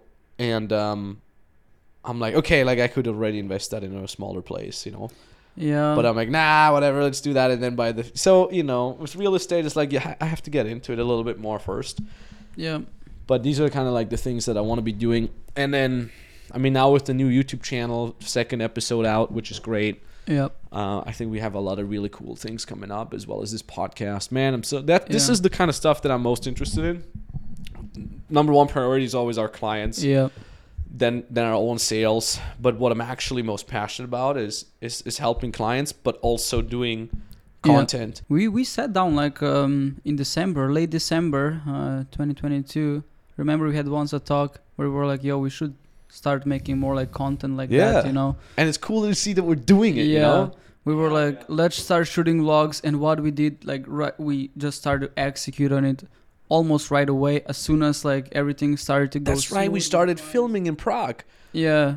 Because I was also like, at that time, I was like, man, I'm just editing these Instagram reels. I'm like, dude, that's not my potential at all. Yeah, and I know that that's not your potential at all. Like, why do you make content only for Instagram reels if we have potential, like Jon Olsen has, like any other big YouTubers have, you know. Way more. Fuck Jon Olsen, way man. more. This guy can't even fucking speak coherently within 20 minutes. Put me in front of a camera for 4 hours. I'll give you a speech that you'll never forget. Honestly, I don't give a fuck. Yeah. I mean, literally, like all these vlogger chodes, all they can do is throw a bunch of money on cool activities. Throw them in front of a fucking camera, talking head style. They couldn't be able to hold you fucking at bay with their charisma for longer than 2 fucking minutes. Yeah. So fuck Jon Olsen. I don't give a fuck about that guy. I like him. Yeah, all these influencer chodes, they can't do shit. All they can do is do cool things and have it filmed by someone talented. I made videos. It was literally just me on a $190 Sony Handycam speaking 2 hours about a topic that blows your fucking mind. Yeah. And I still do that every single time when I'm talking to my clients, when I'm talking to my sales staff. There's so much stuff that I don't even record. I mean, some of it is recorded for our clients, but it's not even public. But people are like, what is this? And it's just me freaking rewiring your brain. I'm dissecting your brain like a neurosurgeon. That's what I'm doing. And people like Jon Olsen can't do that. Again, I'm saying this to... Why do I say fuck Jon Olsen? Because it's a cool clip that we can put out there to be provocative. But like, he's a cool dude, you know. I'm sure he is. I'm sure he's a cool... But do I actually hate him or something? No, he's a cool dude. I watch his videos too. Yeah, but what I mean by fuck Jon Olsen and all these influencers is like, that's all they can do. Like, it's a difference between a public speaker who has mastered a craft of engaging people with nothing but his words. That is true. Versus an influencer that puts out highly polished jump cut stuff that is literally made to hijack your brain into getting dopamine. That's very different. That's very, very, very, very, very different. And funny enough, the more I work with influencers, and for example, come to us and say, oh, I have a brand of whatever, 500,000 followers. Yeah. Let's go. Can you help me make some money? And I'm like, well, okay, listen. I made with 80,000 YouTube subscribers. I made over $1 million with 80,000 YouTube subscribers. And you have 500,000 and you're barely selling 10K a month. Yeah. Here's why. Because people just watching your Lambo, flex, jump cut, lifestyle video, they're not as bought in as 80,000 subscribers that watch your 3-hour rant videos that you shot in one go with not a single cut. So these things are very, very, very different. You and I were not the same, like that meme, you know, from the fucking Polios guy from Breaking Bad. You and I are not the same. You have a couple 100,000 followers that think your jump cut lifestyle stuff is entertaining, and I have 80,000 diehard fans that watch 3 hours of my videos each night before they go to bed. Yeah. That's very, very different. Like, look at your first videos. Like, they were shot in Austria with like 3 cows in the background, you know, like stuff with like my that. dad on his Nikon, because my dad's a photographer, and I'm like, can I do video? He's like, yeah. And I'm like, okay, Dad, turn your Nikon on and put it on me. And he's like, I don't even know if the video. And we just like shot it on my dad's Nikon. Yeah. You can see him in the reflection of my sunglasses with the cows behind me. It was like my dad standing there. Spent a whole day with my dad just shooting. Yeah. I mean, I used to just take the video gear of Tyler, of my mentor back then, when he would go to sleep at like 8 a.m. in the morning after a whole night of filming. I would take the camera, set it up on a tripod on the streets of Miami, and because I'm like, oh, I need to shoot my own video, you know, in a public place outside. But it was a film camera, and it didn't have a flippable screen. Yeah. You couldn't do selfie style camera yet. So I had to ask random passerbys, like, excuse me, sir, can you stand on the spot real quick so I can focus? Yeah. And he's like, are you filming? I'm like, no, just for the focus. I need to film myself, and then I'm going to stand where you stand. So I would focus on them manually, and then like, thank you, sir. And then I would press play. I would hop in the shot, and I would speak into the camera, and then I would like hope that it's still recording, you know, like every 10 minutes I would just be paranoid, and I would check if it's it's still recording, okay. And then I would go back in and keep talking. You know, it's all about like finding solutions in your life. That is really interesting, because I can relate to that. Like, you know, you come to some point in life when you're like stuck at something, and it's like, yeah, either you give up or you find solution, you know. It's like, yeah. And yeah, like when I travel, I also like sometimes, you know, I want to have photos of myself, but I also like traveling alone. I'm like, I give a person a camera, I give him like a 5-second crash course.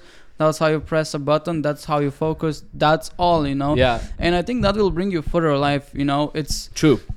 It's like, if you are flexible with all kinds of solutions and all that, like you always overcome them no matter what, you know. Mm-hmm. So yeah, that's really good point. Like, and that's how you also succeeded. You found solutions on the spot, where in any kind of aspect area in your life, like whether it's in business or dating or with family or with friends, you know, it's always solutions. You know, in German we have this saying called "Was nicht passt, wird passend gemacht," which means if it doesn't fit, you make it fit. Yeah. So what doesn't fit will be made fit. So this is one thing I have to give props to Tyler and Nick. Owen Cook and Nick Coe from Real Social Dynamics, because when I was an assistant, that's what I learned. They'd be like, Max, we decided to just randomly do an event tomorrow. And they're like, we need a teleprompter. And I'm like, we didn't have the teleprompter in our gear. Right. So in my head, I'm like, oh, sorry, we're just going to do it without the teleprompter. And they're like, buy a new one. I'm like, I don't have money. He's like, here's the card. And I'm like, where do I buy it? She's like, Google it. Yeah. So I'm like, okay, all right, let's just buy a new one. Bought a new one, boom, here we go. And then I remember years later, I think 2-3 years later, I touched down in New York, and I have to do the Max Hot Seat, which was a 10-hour live event, paid live event, $300 per person. And it's New York, and we got like 150 people ready, and we're unpack the gear. It's like 30 minutes before start. So we're letting people in. We're registering people as they flock in. We set up the projector, the laptop, all good as always. I plug in I had this like little speaker system to help, you know, to boost what I'm saying. I plug it in, and it does like a little sound, and it smells burnt. So the speaker system just died for whatever reason. And I'm like, oh, yo, we have 20 minutes, 150 people. They all paid $300. And again, what do you do? Like, do you give up? Do you da-da-da? But at that point, I had been so indoctrinated into, like, what doesn't fit will be made fit. Yeah. So I grabbed a volunteer. We had, like, a group of, like, 6-7 volunteers each. And I'm like, yo, here's $500. Run and find a speaker system with an aux exit. Yeah. I grabbed my assistant. Here's the card. Run, find a speaker system. And he's like, but you already sent the other guy. I'm like, doesn't matter. Whoever is here first. Get me two. Get me two. We can bring the other one back. So they run, and like literally like 90 seconds before we're supposed to start, assistant comes back, brand new speaker system. We rip it out of the package, boom, plug it in, and off we go. Wow. It was so sick. And where was the second one? The second guy was dicking around somewhere, and I messaged him, because that's also funny, because my assistant was trained at that time. He was like, boom, boom, boom, ready. You know, he was like, as he was running in the one direction, he was Googling where to go. And the other guy who was just a volunteer, he was just like, dur, dur, dur, you know, I'm gonna try to find it. So of course he was nowhere. We're like, we're like, hey, are you ready? Like, any progress? He's like, yeah, I'm finding the place. I'm like, come back, we already have it. Thanks. You know what's interesting? Like, every time we travel somewhere and there is like some other, like some outside person that has their own team. I'm not gonna mention any names or something, but like it happened a lot of times. Like, our side was always so much competent. Our team members, our assistants, our videographers, our salespeople were always like on point with everything. True. And then you see that, like, I mean, for us that is normal. That is normally how we operate. But like for others, like their teams, I'm like, yo, his photographer is working like 2 hours a day. He does the photos and dicks around the whole day. Exactly. Meanwhile, we're here like shooting content, maximizing every second, you know? Yeah, we're just caffeinated up. We start speaking double the speed and shit done. And you know what, like, and that's also probably part of it is also because I'm a dick at so many things to the people that work with me, because I'm like, you want to be part of an elite squad, you got to have a thick skin. Yeah. And God knows how many people we've lost that have given up or that just plain quit because I was too much of a dick to them. Yeah. And my thing is like, but look, at the same time, I'd rather have you join us and then hate me and be like, it sucked working with Max, than me tolerating some BC level player bullshit. Yeah.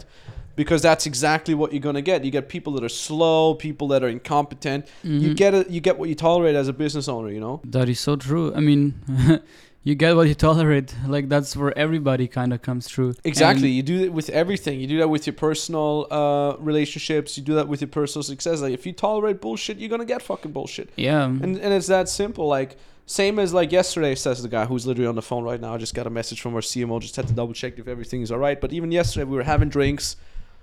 Someone's on the phone. Yeah. I'm like, is it important? Is everybody okay? Mom and dad okay? Friends okay? Everybody okay? Oh, you're just checking your emails? Give me a phone. Phone tower. Yeah, you know? Exactly. So I'm like, yo, snap out of it. I'm not going to tolerate someone sitting at the table with us zoning out. Because that's what happens a lot. Someone zones out, has other people have... I'm guilty of that too. So that's why I snap myself in and force myself and be like, put the phone away. Yeah. I'd rather be a dick. I like being a dick because at the very least I have values that I stick to. Yeah. And it's the same with clients. Like just this past Monday, I had a very caffeine-induced breakout session with our beginner clients. Yeah. And there's worlds between beginner clients and our advanced clients. Always is. And this is so crazy. So if you listen to this on the podcast, this is really crucial. So every Monday, I have all my calls with my advanced clients. So these are people that are scaling from 20K minimum a month up to 250, 500K a month. They're hiring people. They have systems in place, la-di-da. And then every Tuesday, I have our beginner clients. So these are from 0 to 10K a month. And the type of questions that they're asking, it's always so different. And I'm saying this from a place of love and appreciation, because without our clients, beginner or advanced, I wouldn't be here right now. Yeah. Just blank statement, I wouldn't be here. Yeah. At the same time, you also see it though as like the advanced calls are like, it's someone's turn and they're like, hey Max, thanks for your time. Here's all my questions neatly compiled together. Can we go through them one by one? Yeah. And it's just like question 1, boom, boom, boom, clear. Got it. Question 2, boom, boom, boom, clarifying. Okay. What about this? All good. Next. and then it is just so beautiful. And then you go do the beginner calls and people are like, hey Max, I have a how are you? And I have a question. And you know what's always funny is like when someone says, how are you? I'm like, it doesn't matter, dude. I appreciate it, but it matters 0, okay? Just keep asking you a question. And then people are like, I have, it's like, and the reason why I want to put this out there is because it shows what's going on in people's heads. The way someone asks you a question is a direct mirror of what's going on in their head. If the question is like, here's my 3 questions, boom, boom, boom, thank you, it means, okay, this person values their time, values their mentor's time, and also has order in their brain. Yeah. And a lot of times a beginner is like, maybe about the... And then they just ramble for 20 seconds, and I'm like, hold on a second, what's the question? And then a lot of times, literally, they say, I don't know. Yeah. So I'm like, what's going on in your brain, mumbo jumbo here, if you don't even know what the problem is? So the quality of the answers is determined by the quality of your questions. And so true. the way you're asking questions shows me what's going on in your brain already. And I keep hammering this in front of beginner clients, and a lot of times they snap out of it and they're like, holy shit, like you told me last time that I don't even know what the question is. And so now what I did is like over the past week, I looked at like my plan, my structure, what I did, and I found out that I have to do this, I have to do that, and I have to do that. Yeah. And it brings order into the chaos of their brain. And this is so crucial because especially when you're a beginner entrepreneur, you go from like, I'm just at my job, I'm getting paid to show up, and I'm doing the tasks that I'm being given, aka it's totally fine if my brain is all jumbled with a bunch of random thoughts, because I'm just here to do the things that I'm being told anyways. Yeah. Versus, oh, hold on a second, I'm responsible now? Wait a minute. Oh, it's my business, you know, like I'm not getting paid to show up. I'm getting paid to freaking execute and deliver. Yeah. So that's the first thing. Like, get your brain in order, man or woman. Yeah. Get that in order and find out what needs to be done. Because, funny enough, one last thing. What I've realized is we are being trained to have the answers to questions. So, what do I mean by that? You go to school, you have an exam, they ask you the question, you have to have the answer. Then you go to work. And they're like, okay, you work as a blah, blah, blah. Whenever someone asks you this, you have to know the answer. But the problem is, when you want to become an entrepreneur, it's the other way around. It's like, you're now the person who has to ask questions. Yeah. What do I need to do next? Where am I going to get my clients from? What is the feedback that I can have for this transition? Like, what kind of posts do I need to post? Yeah. All of a sudden, you're not there to get the fucking answers. You're there to ask the questions and have someone else give you the answers. That is true. Especially when you're working with a mentor. And that switch, because a lot of times I have people on the calls and I'm like, what's your question? And they're like, I don't have any question. So I'm like, so you're already making 10K a month? No. Okay, well, what's holding you back? And now they're asking themselves questions. Yeah. So I'm saying, you're making 10K a month already? No. Why not? And all of a sudden, you can literally see it click in their brain. They're like, yeah, why not? Well, I guess I'm not getting enough people on the call. Well, now we're getting somewhere. Okay, why are you not getting enough people on the call? Is it because you're messaging a lot of people, but you can't get them on a call? Or is it because you don't have enough volume? Well, actually, I have enough volume. I just can't get people on the call. And I'm literally pulling out of their nose the questions that they need to be asking, right? So again, if I say, do you have any questions? They said, no, I'm good. But then 10 minutes later of me asking them the questions that they need to ask me, we find out, hold on a second, I'm not doing the right DMs.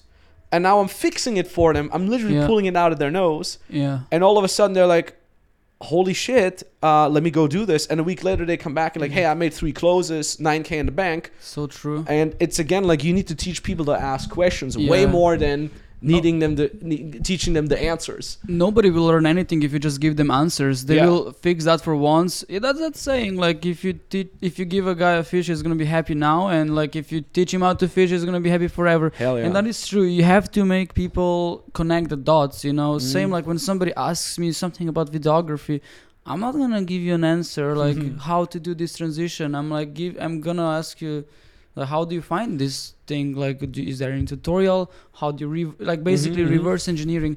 Same goes like psychotherapists. They're not gonna change your life. They're not like this. True. They're not this. Whatever is a genie in a magic pill, genie in a bottle. Genie in a bottle. You know, they're not gonna like give you 3 wishes and fill it out for you. No, it's like you're the one who has to execute. They're gonna help you with that. They're gonna hold you by hand, give you guidelines, ask you like dig deep inside. That's dig deep like into your problems. That's same as what Zach does, our mindset coach. He tries to find problems and solves it. I mean, like clients solve them, not he. You know, he shows you where the problem is. You know, and then also the person that like our clients, for example, or whoever is on that side, they have this feeling of they solved it themselves, you know, and that's amazing feeling to have, you know, and that's encouraging because like if somebody brings you somewhere, like that's what everybody expects, that somebody will just magically show up and fix your life, you know. No, it doesn't work like this, you know. Yeah, and it's again, I think it stems from that mentality of like teachers are going to tell you what to do, your boss is going to tell you what to do. Yeah. part of growing up is like is like understanding that nobody knows what the fuck is going on. Like your parents are just children that have gotten children themselves. Like the older you become, the more flaws you see in your own parents. Like my mom she's working herself to death. I see it. I have that from her, you know. I'm like, Mom, you're about to turn 60. Okay, you're working way too much. Mom, like, hey, snap out of it. And she's like, oh no, it's fine. I love what I do. I'm like, yeah, you're becoming sick from this, you know. Or my dad, I'm like, Dad, you fat. You're risking your health. Stop fucking eating chocolate. Stop eating the fucking ice cream at midnight before you go to bed. You know, and he's like, oh, I can't. I'm too old. You know, you're like, motherfucker. You're supposed to get your life figured out. You're my dad or you're my mom, you know? No, you're just as flawed as me. Fuck. And it's almost like discouraging because like not even those guys have figured it out, you know? Yeah, like my dad is the same. I love him like really much, but like when you look at it, like he loves photography, for example, like as a hobby thing. And I'm like, yo, why you're not doing this more? He's like, I don't have time. And I'm like, everybody knows he has time. He comes home at 3 p.m., you know, goes sleeping for an hour, eats some food and salami and does something in the garden, you know, and that's it. I'm like, yo, you have much more time, you know, like, yo, just take it 1 hour, you know. It's like, I don't have any motivation. People are tired from life. And you know why they're tired from life? I believe it's because they eat dog shit food. They sleep like shit. You know, like how much do you sleep? Like, oh yeah, I pass out in front of the couch and then at 2 a.m. I go to bed. That's not fucking proper sleep, man. What's your sleep routine? What are you? Oh, you're sleeping on this dog shit bed? Yeah, I don't want to spend money on a $500 mattress. Motherfucker, you spend fucking $100 at a goddamn restaurant to eat some shit food. Spend $500 on a mattress that lasts you 15 to 20 years. And then you sleep well. Where's your sleeping mask? Where's your darkened room? Where's your blue light blocking glasses? There's no fucking excuse around something as simple as sleep. Sleep is the most important tool to productivity. And people treat it like shit. They're blasting the screen on full brightness at 11 p.m. an hour before they go to bed. That's what I do. Wondering why they can't fucking go to sleep. Where's the blue light blocking glasses? Where's the F-Lux? Where's the screen dimmer? Where's the fucking turning off the artificial light? Oh, you don't sleep well because it's so loud? Where's the freaking noise canceling white noise? Like, where's all these things? And then it's every single time I have someone visit me, they laugh at me and go, oh, your little sleeping mask there, bro. Oh, what are these stupid orange glasses? I'm like, you know what? Those are reasons why I'm making the money that I'm making and you're making the money that you're making. Because I have a fucking sleep routine. I don't fuck with my sleep routine. When I wake up in the morning, I open the curtains, I go outside, I bathe in vitamin D, I get that light in. Like, I don't fuck around with that. And then it's exactly those kind of people that say, I don't have time. You know what's interesting? Like, that's literally, back to that point, like, people tolerate that, you know? And I think it's pretty much simple. Like, at that point, you really have to, like, I don't know. It helped me a lot when I was in similar situations. Like, when I had a period, like, for, like, a couple of months where I just felt unfocused. And I'm like, wait. Am I tolerating this? And I'm like, I'm not gonna tolerate that, you know. For example, like you look, I really adore athletes. They're always sharp, focused, you know, always, they know their game, you know. And it's like, I want to be like that, and I'm gonna do anything in my power to be sharp all the time. So then you start asking yourself, like, what you can improve, you know. Like, imagine being unfocused 16 hours a day as you're awake, or being focused, sharp to the point 16 hours a day. You're gonna live your life to the full potential if you focus 100%. All the time. So, like, it all comes, at least for me, it came from like just asking myself, why am I tolerating this, you know? And and you can always find things to improve. People are like, yeah, I'm happy in my life, you know, like, you know, I have a bunch of friends. They're like, and I'm like, yo, like, how's life, you know? And they're like, yeah, good, I'm happy, like, I have my job.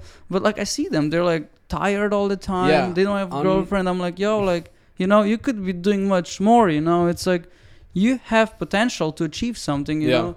It's like, if you tolerate not to not achieve, and this, fine, you know. I mean, that's the thing, you can be happy, freaking be happy, but don't be satisfied.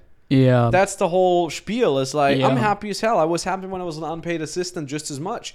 I was happy when I was crashing on the floors, had holes in my Yeah. shoes, couldn't even have proper food intake. Look at us now. We're working, 24 hours a day? I fucking love what I do. I fucking like, that's the crazy thing. It's like, God, I love what I do. And I'm putting in, I'm putting in so much work. And like, sometimes I have like 20 minutes of me time before I pass the fuck out, before I go full speed again. And it's the toughest thing to do, but it's also the most fulfilling thing to do. Yeah. I like suffering. I like pain. What was it in Super Mario yesterday? Where he was like, pain. What was that? What was that quote where you said like, I wrote that down. Pain is the best teacher. Pain is the best teacher. Oh my god. You know, let's go like. Oh my god. So I love this. You need pain. It's so crazy. Just the other day on Instagram, someone asked me like, Max, what do I do when negative thoughts come up? Like, what is your frame battle that you put on when you have negative thoughts? I'm like, motherfucker, people try to avoid negative thoughts way too much. Yeah. The negative thoughts are fucking there for a reason. Half the fucking time I have negative thoughts, probably 50-50 for me. People watch my Instagram, they think, oh, this guy probably has like 0 negative thoughts. Motherfucker, half the things I do on a given day are based from negative thoughts. When I go to the gym, I want to be angry. Yeah. When I'm crushing, hustling in the morning, I want to be nervous because I want to get shit done from the day. When I'm not getting enough done on a day, I want to be pissed at myself. Yeah. Because that makes me step the fuck up. But nowadays with TikTok culture and woke culture, it's like, when negative thoughts are bad. No, motherfucker, they're good. They make you do shit. They make you do shit. Like, either you're sad or you do something about it. Exactly. Fucking go crush. Like, you know that it's good that you're sometimes melancholic? Do you know that it's good that sometimes you look back at the good old times? Because it makes you understand back in the days, you had this and this and this. Go fucking appreciate what you have right now. You didn't appreciate it when you had it back then, so go appreciate it now. Or things like, oh, I'm constantly anxious. Good. Yeah. You should be fucking anxious.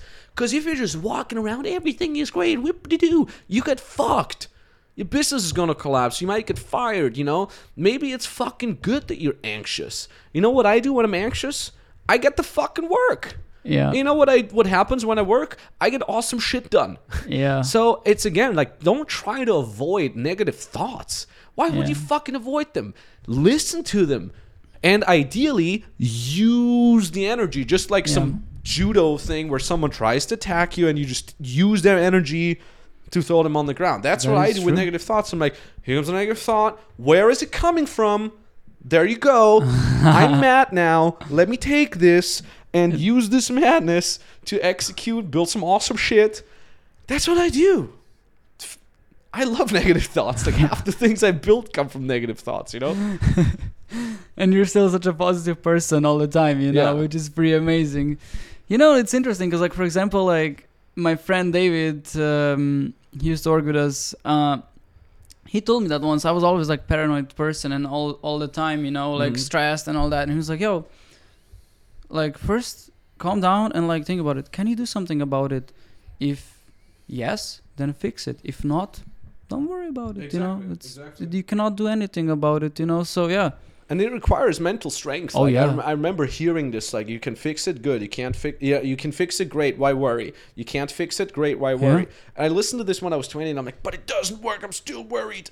But nowadays, I'm like, no, I got this. I truly understand. And the craziest thing that the older you get, the more I really realize that is that, like, your track record of coming out alive of shitty situations is literally 100%.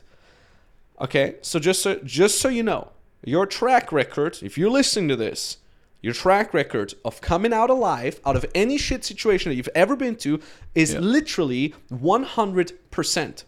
Yep. Just to put that into perspective, imagine you're betting on a basketball game. You have Team A and Team B. And Team A has a track record of winning a championship 100 times, 100% of the times. You'd be like, is this even real?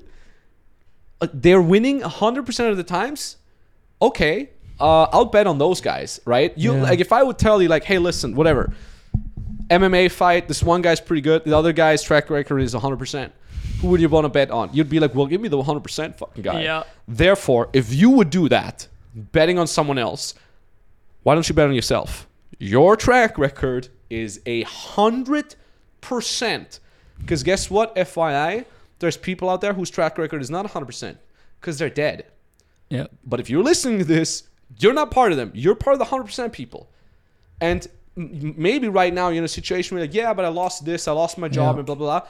But you're fucking here right now. You just haven't gotten the lesson yet. You just haven't gotten the payoff of this yet. Some of the most difficult times of my life are behind me as the time of the recording. 2020 till 2022 were absolutely bonkers. It was 14 to 16 hour work days, completely restructuring company, firing a bunch of people leaving. Are you still alive? Yeah, I'm still fucking alive. And guess fucking what? And I think I'm like halfway through that difficult time, I snapped out of victim mentality. I snapped out of it and I was like, stop feeling fucking sorry for yourself, Max. You've gone through way worse shit. Way fucking worse shit. Yeah. Put on some Viking music, Viking metal, and Viking ambient music. That's what the Vikings did as well. The Vikings used to say, we're outnumbered 10-1. I like the odds. That's what Vikings used to say. I don't know how fucking historically accurate that is. They probably said other shit, but I'm like, stop fucking feeling sorry for yourself. You just haven't seen the payoff yet. Because if you grind through this, the knowledge that you'll gain, oh my God, will be so fucking powerful. And then we did it. And now we're crushing it. And now we're making way more money than before.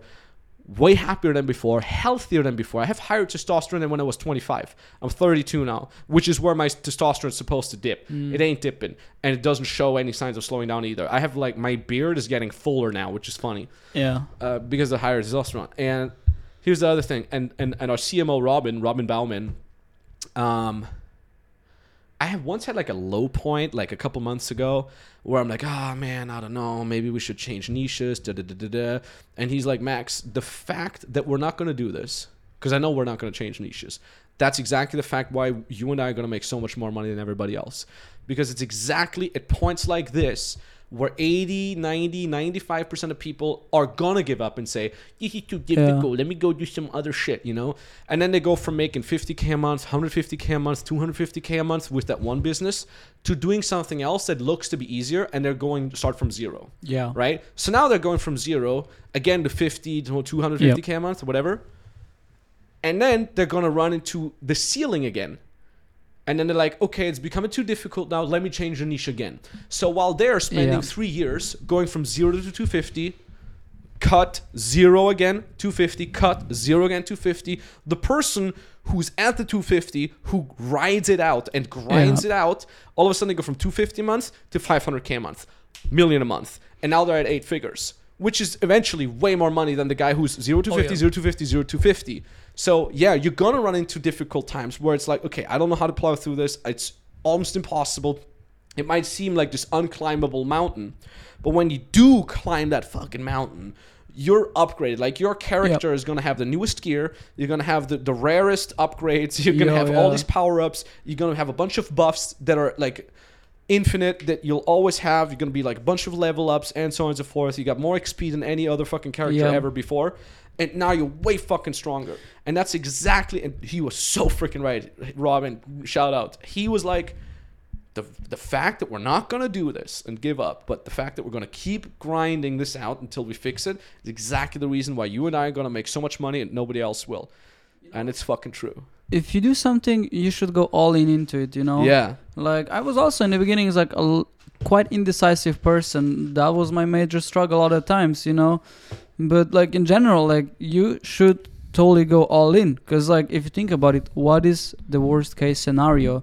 You can always like the worst case scenario, like for me personally, that would be like, you know, you can always go back to your parents' house. Yeah, you're gonna have food. It's like your worst case scenario is dream scenario for somebody else, so don't whine about it. Amen. You know, like especially like if you live in Europe, no matter where in Europe you're always gonna be good, you know, or like anywhere in the world. My plan B was always just join the army.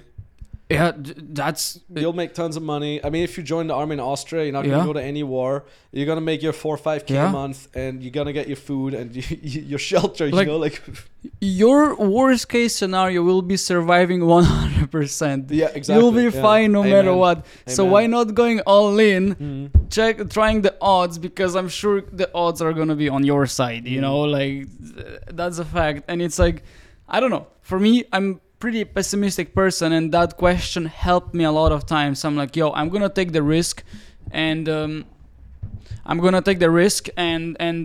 yeah, like what are the odds of me losing this? Even if I lose, the outcome will be still good. Maybe not the best, but you know, like there is nothing to lose, you know. Exactly. And yeah, like for example, my personality type is what, adventurer, and Yeah. adventurers are tempted to gambling and risk taking stuff. So I pretty much agree with that, you know. And it paid off, you know, like again, like to go full circle. And I think we're gonna wrap things up Yeah, here yeah. slowly. Like you risked it all as a 20-year-old coming to Kiev, not yeah. knowing the language, never been living outside of your home and stuff like that. And now like you're 25 and you're miles ahead of every 25-year-old that is in your vicinity, most people at least. Agree. You've traveled the world. I mean, you've been to really crazy places. Yeah. And you've done really crazy things, sleepless nights, blah blah Yeah. blah, highest highs, lowest lows. And And that makes you really wise. That gives you such an edge over everybody else. Yeah. And you already have an edge over most 35-year-olds. yeah. You know? And it's still in my head. It's like I see it like as I'm like nowhere close to like what I want to be achieving, you know. You know, like when I started, I was 23. Yeah. When I started coaching, I was 23. So you're already ahead of where I was at 25. So, and I always say this, like, I mean, we have people in our team that are 19.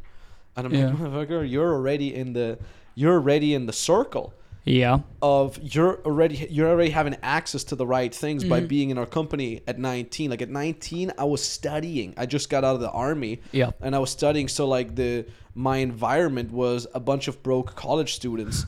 And now when you're 19 and you work in a company like ours, man, your environment is a bunch of action niggas that make 20, 30K. You have clients that you get in the 10K a month. You're in a company that's making multiple 7 figures, soon 8 figures. Like, motherfucker, at 19, if I had been there, God knows where I would be now. Yeah. You know, but I started a little later, and that's fucking fine too. Everybody does it at their own speed. Yeah. But it's beautiful to see. Like, so you're 25 and you're already fucking miles ahead, and that's great. Yeah, exactly. And it's like it's also cool to have like you said, like people like that around, because our team, we're just boosting each other all the time. Yeah. Like, for example, Nico, like, you know, he has qualities. His qualities pass on to another person's qualities and vice versa and stuff like this. Yeah. So like we're all like just boosting each other up, you know, and this is pretty like important thing, you know. Exactly. Like, Yeah. this world has so much to give. This world is not there to fuck you over. This world is tough. Yeah. It's very tough, but it's fucking fair. You know, I want to share this thought. When I was studying in high school, we had these filmmaking classes, you know, and I remember the first class. I think that's the biggest lesson I learned from my high school. Teacher came into the classroom in the first 5 minutes. He took like his red pen and started writing. Like he was about to write on the whiteboard, and he was like, "Kids, listen, there's 2 sentences that are really important." He starts writing, life is hard, life is not fair. And I'm like, this is so true. It's never gonna be fair, and it's gonna be hard, you know. So are you gonna go against it, or are you gonna accept this, or how, you know? And I think this is really important, like 2 sentences he wrote down. Beautiful. Because if you take this, like, you really have to take these 2 sentences, and like, I don't know, for me, I always remind about that. Like, something is not fair, yeah, make it fair. If it's hard, but it's gonna, you know, pain is the best teacher. Yeah, it really is. Pain is the best teacher, and if you come to it with humility in place of entitlement, and you say, I am but a humble servant, I know I do not deserve this. Yeah. Because if I did deserve it, I would already have it. So if you come to a place like that, you're canceling out a lot of suffering. Mm-hmm. Because instead of saying, why don't I have it yet? Why don't I have it yet? You're like, what do I need to do to have it? And I talked about this yesterday off camera, or was it even on camera? I think we even have it on camera, where we were sitting at the cafe at Ralph's Cafe yesterday, and I'm like, I care about is the end result. I don't care if I pay double or triple or 10x of it than some other guy. I just want to have the end result, and that's the craziest thing. So it's like, and ultimately, so if person A gets to $1 million a month easier than I do, he didn't have to work years for it. He just had to work for it 2 months for it, you know. And then I come there and I get to $1 million a year. To $1 million a month, but it took me 4 years to get there. Number one, we both have the exact same end result, so we're equally lucky, so to speak, because we both have $1 million a month. Fucking amazing. But, and here comes the kicker, who's happier about the $1 million a month? The guy who got kind of lucky and got to it within a month, or the guy who grinded it out, fell on his fucking face for 4 years, and then got there? Yeah. It's the guy who worked harder for it who's Obviously. happier. So if the end result is equal, but you get to be happier about the end result, who actually fucking won? You, who grinded it out and is happier about it, or the other guy who just takes it for granted? The fucking guy who grinded for it. And you will have less limits onwards as well. Exactly. Plus, like you said, you got the growth along with it. You got the character development along with it. Yeah. Because I made a ton of money the easy way. Yeah. With a strong brand, didn't give a damn, just Yeah. let the team do all the stuff.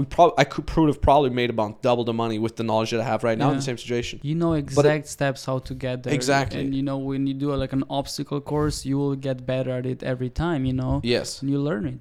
100%. I didn't know shit back then. I know so much more now, and I'm much more confident. And it's so beautiful to know. I've said this to you yesterday as well. And I've also said this to one of my sales staff. Who was it? Victor.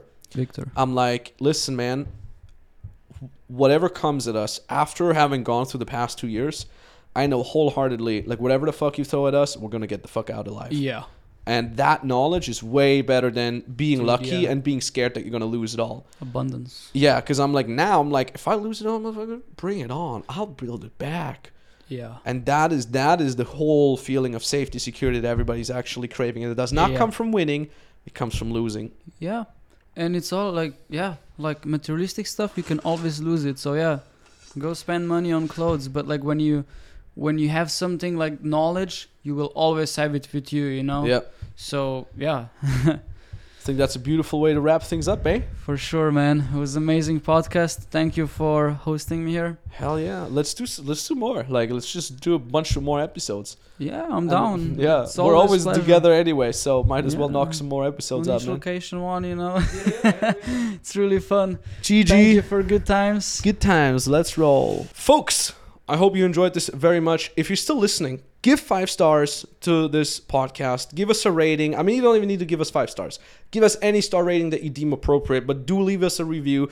That helps the podcast out a ton because it helps us rank higher. And hey, if you get inspired by that, you want us to help you build your own freedom business as well, literally from scratch, go head over to maxtornow.com/call.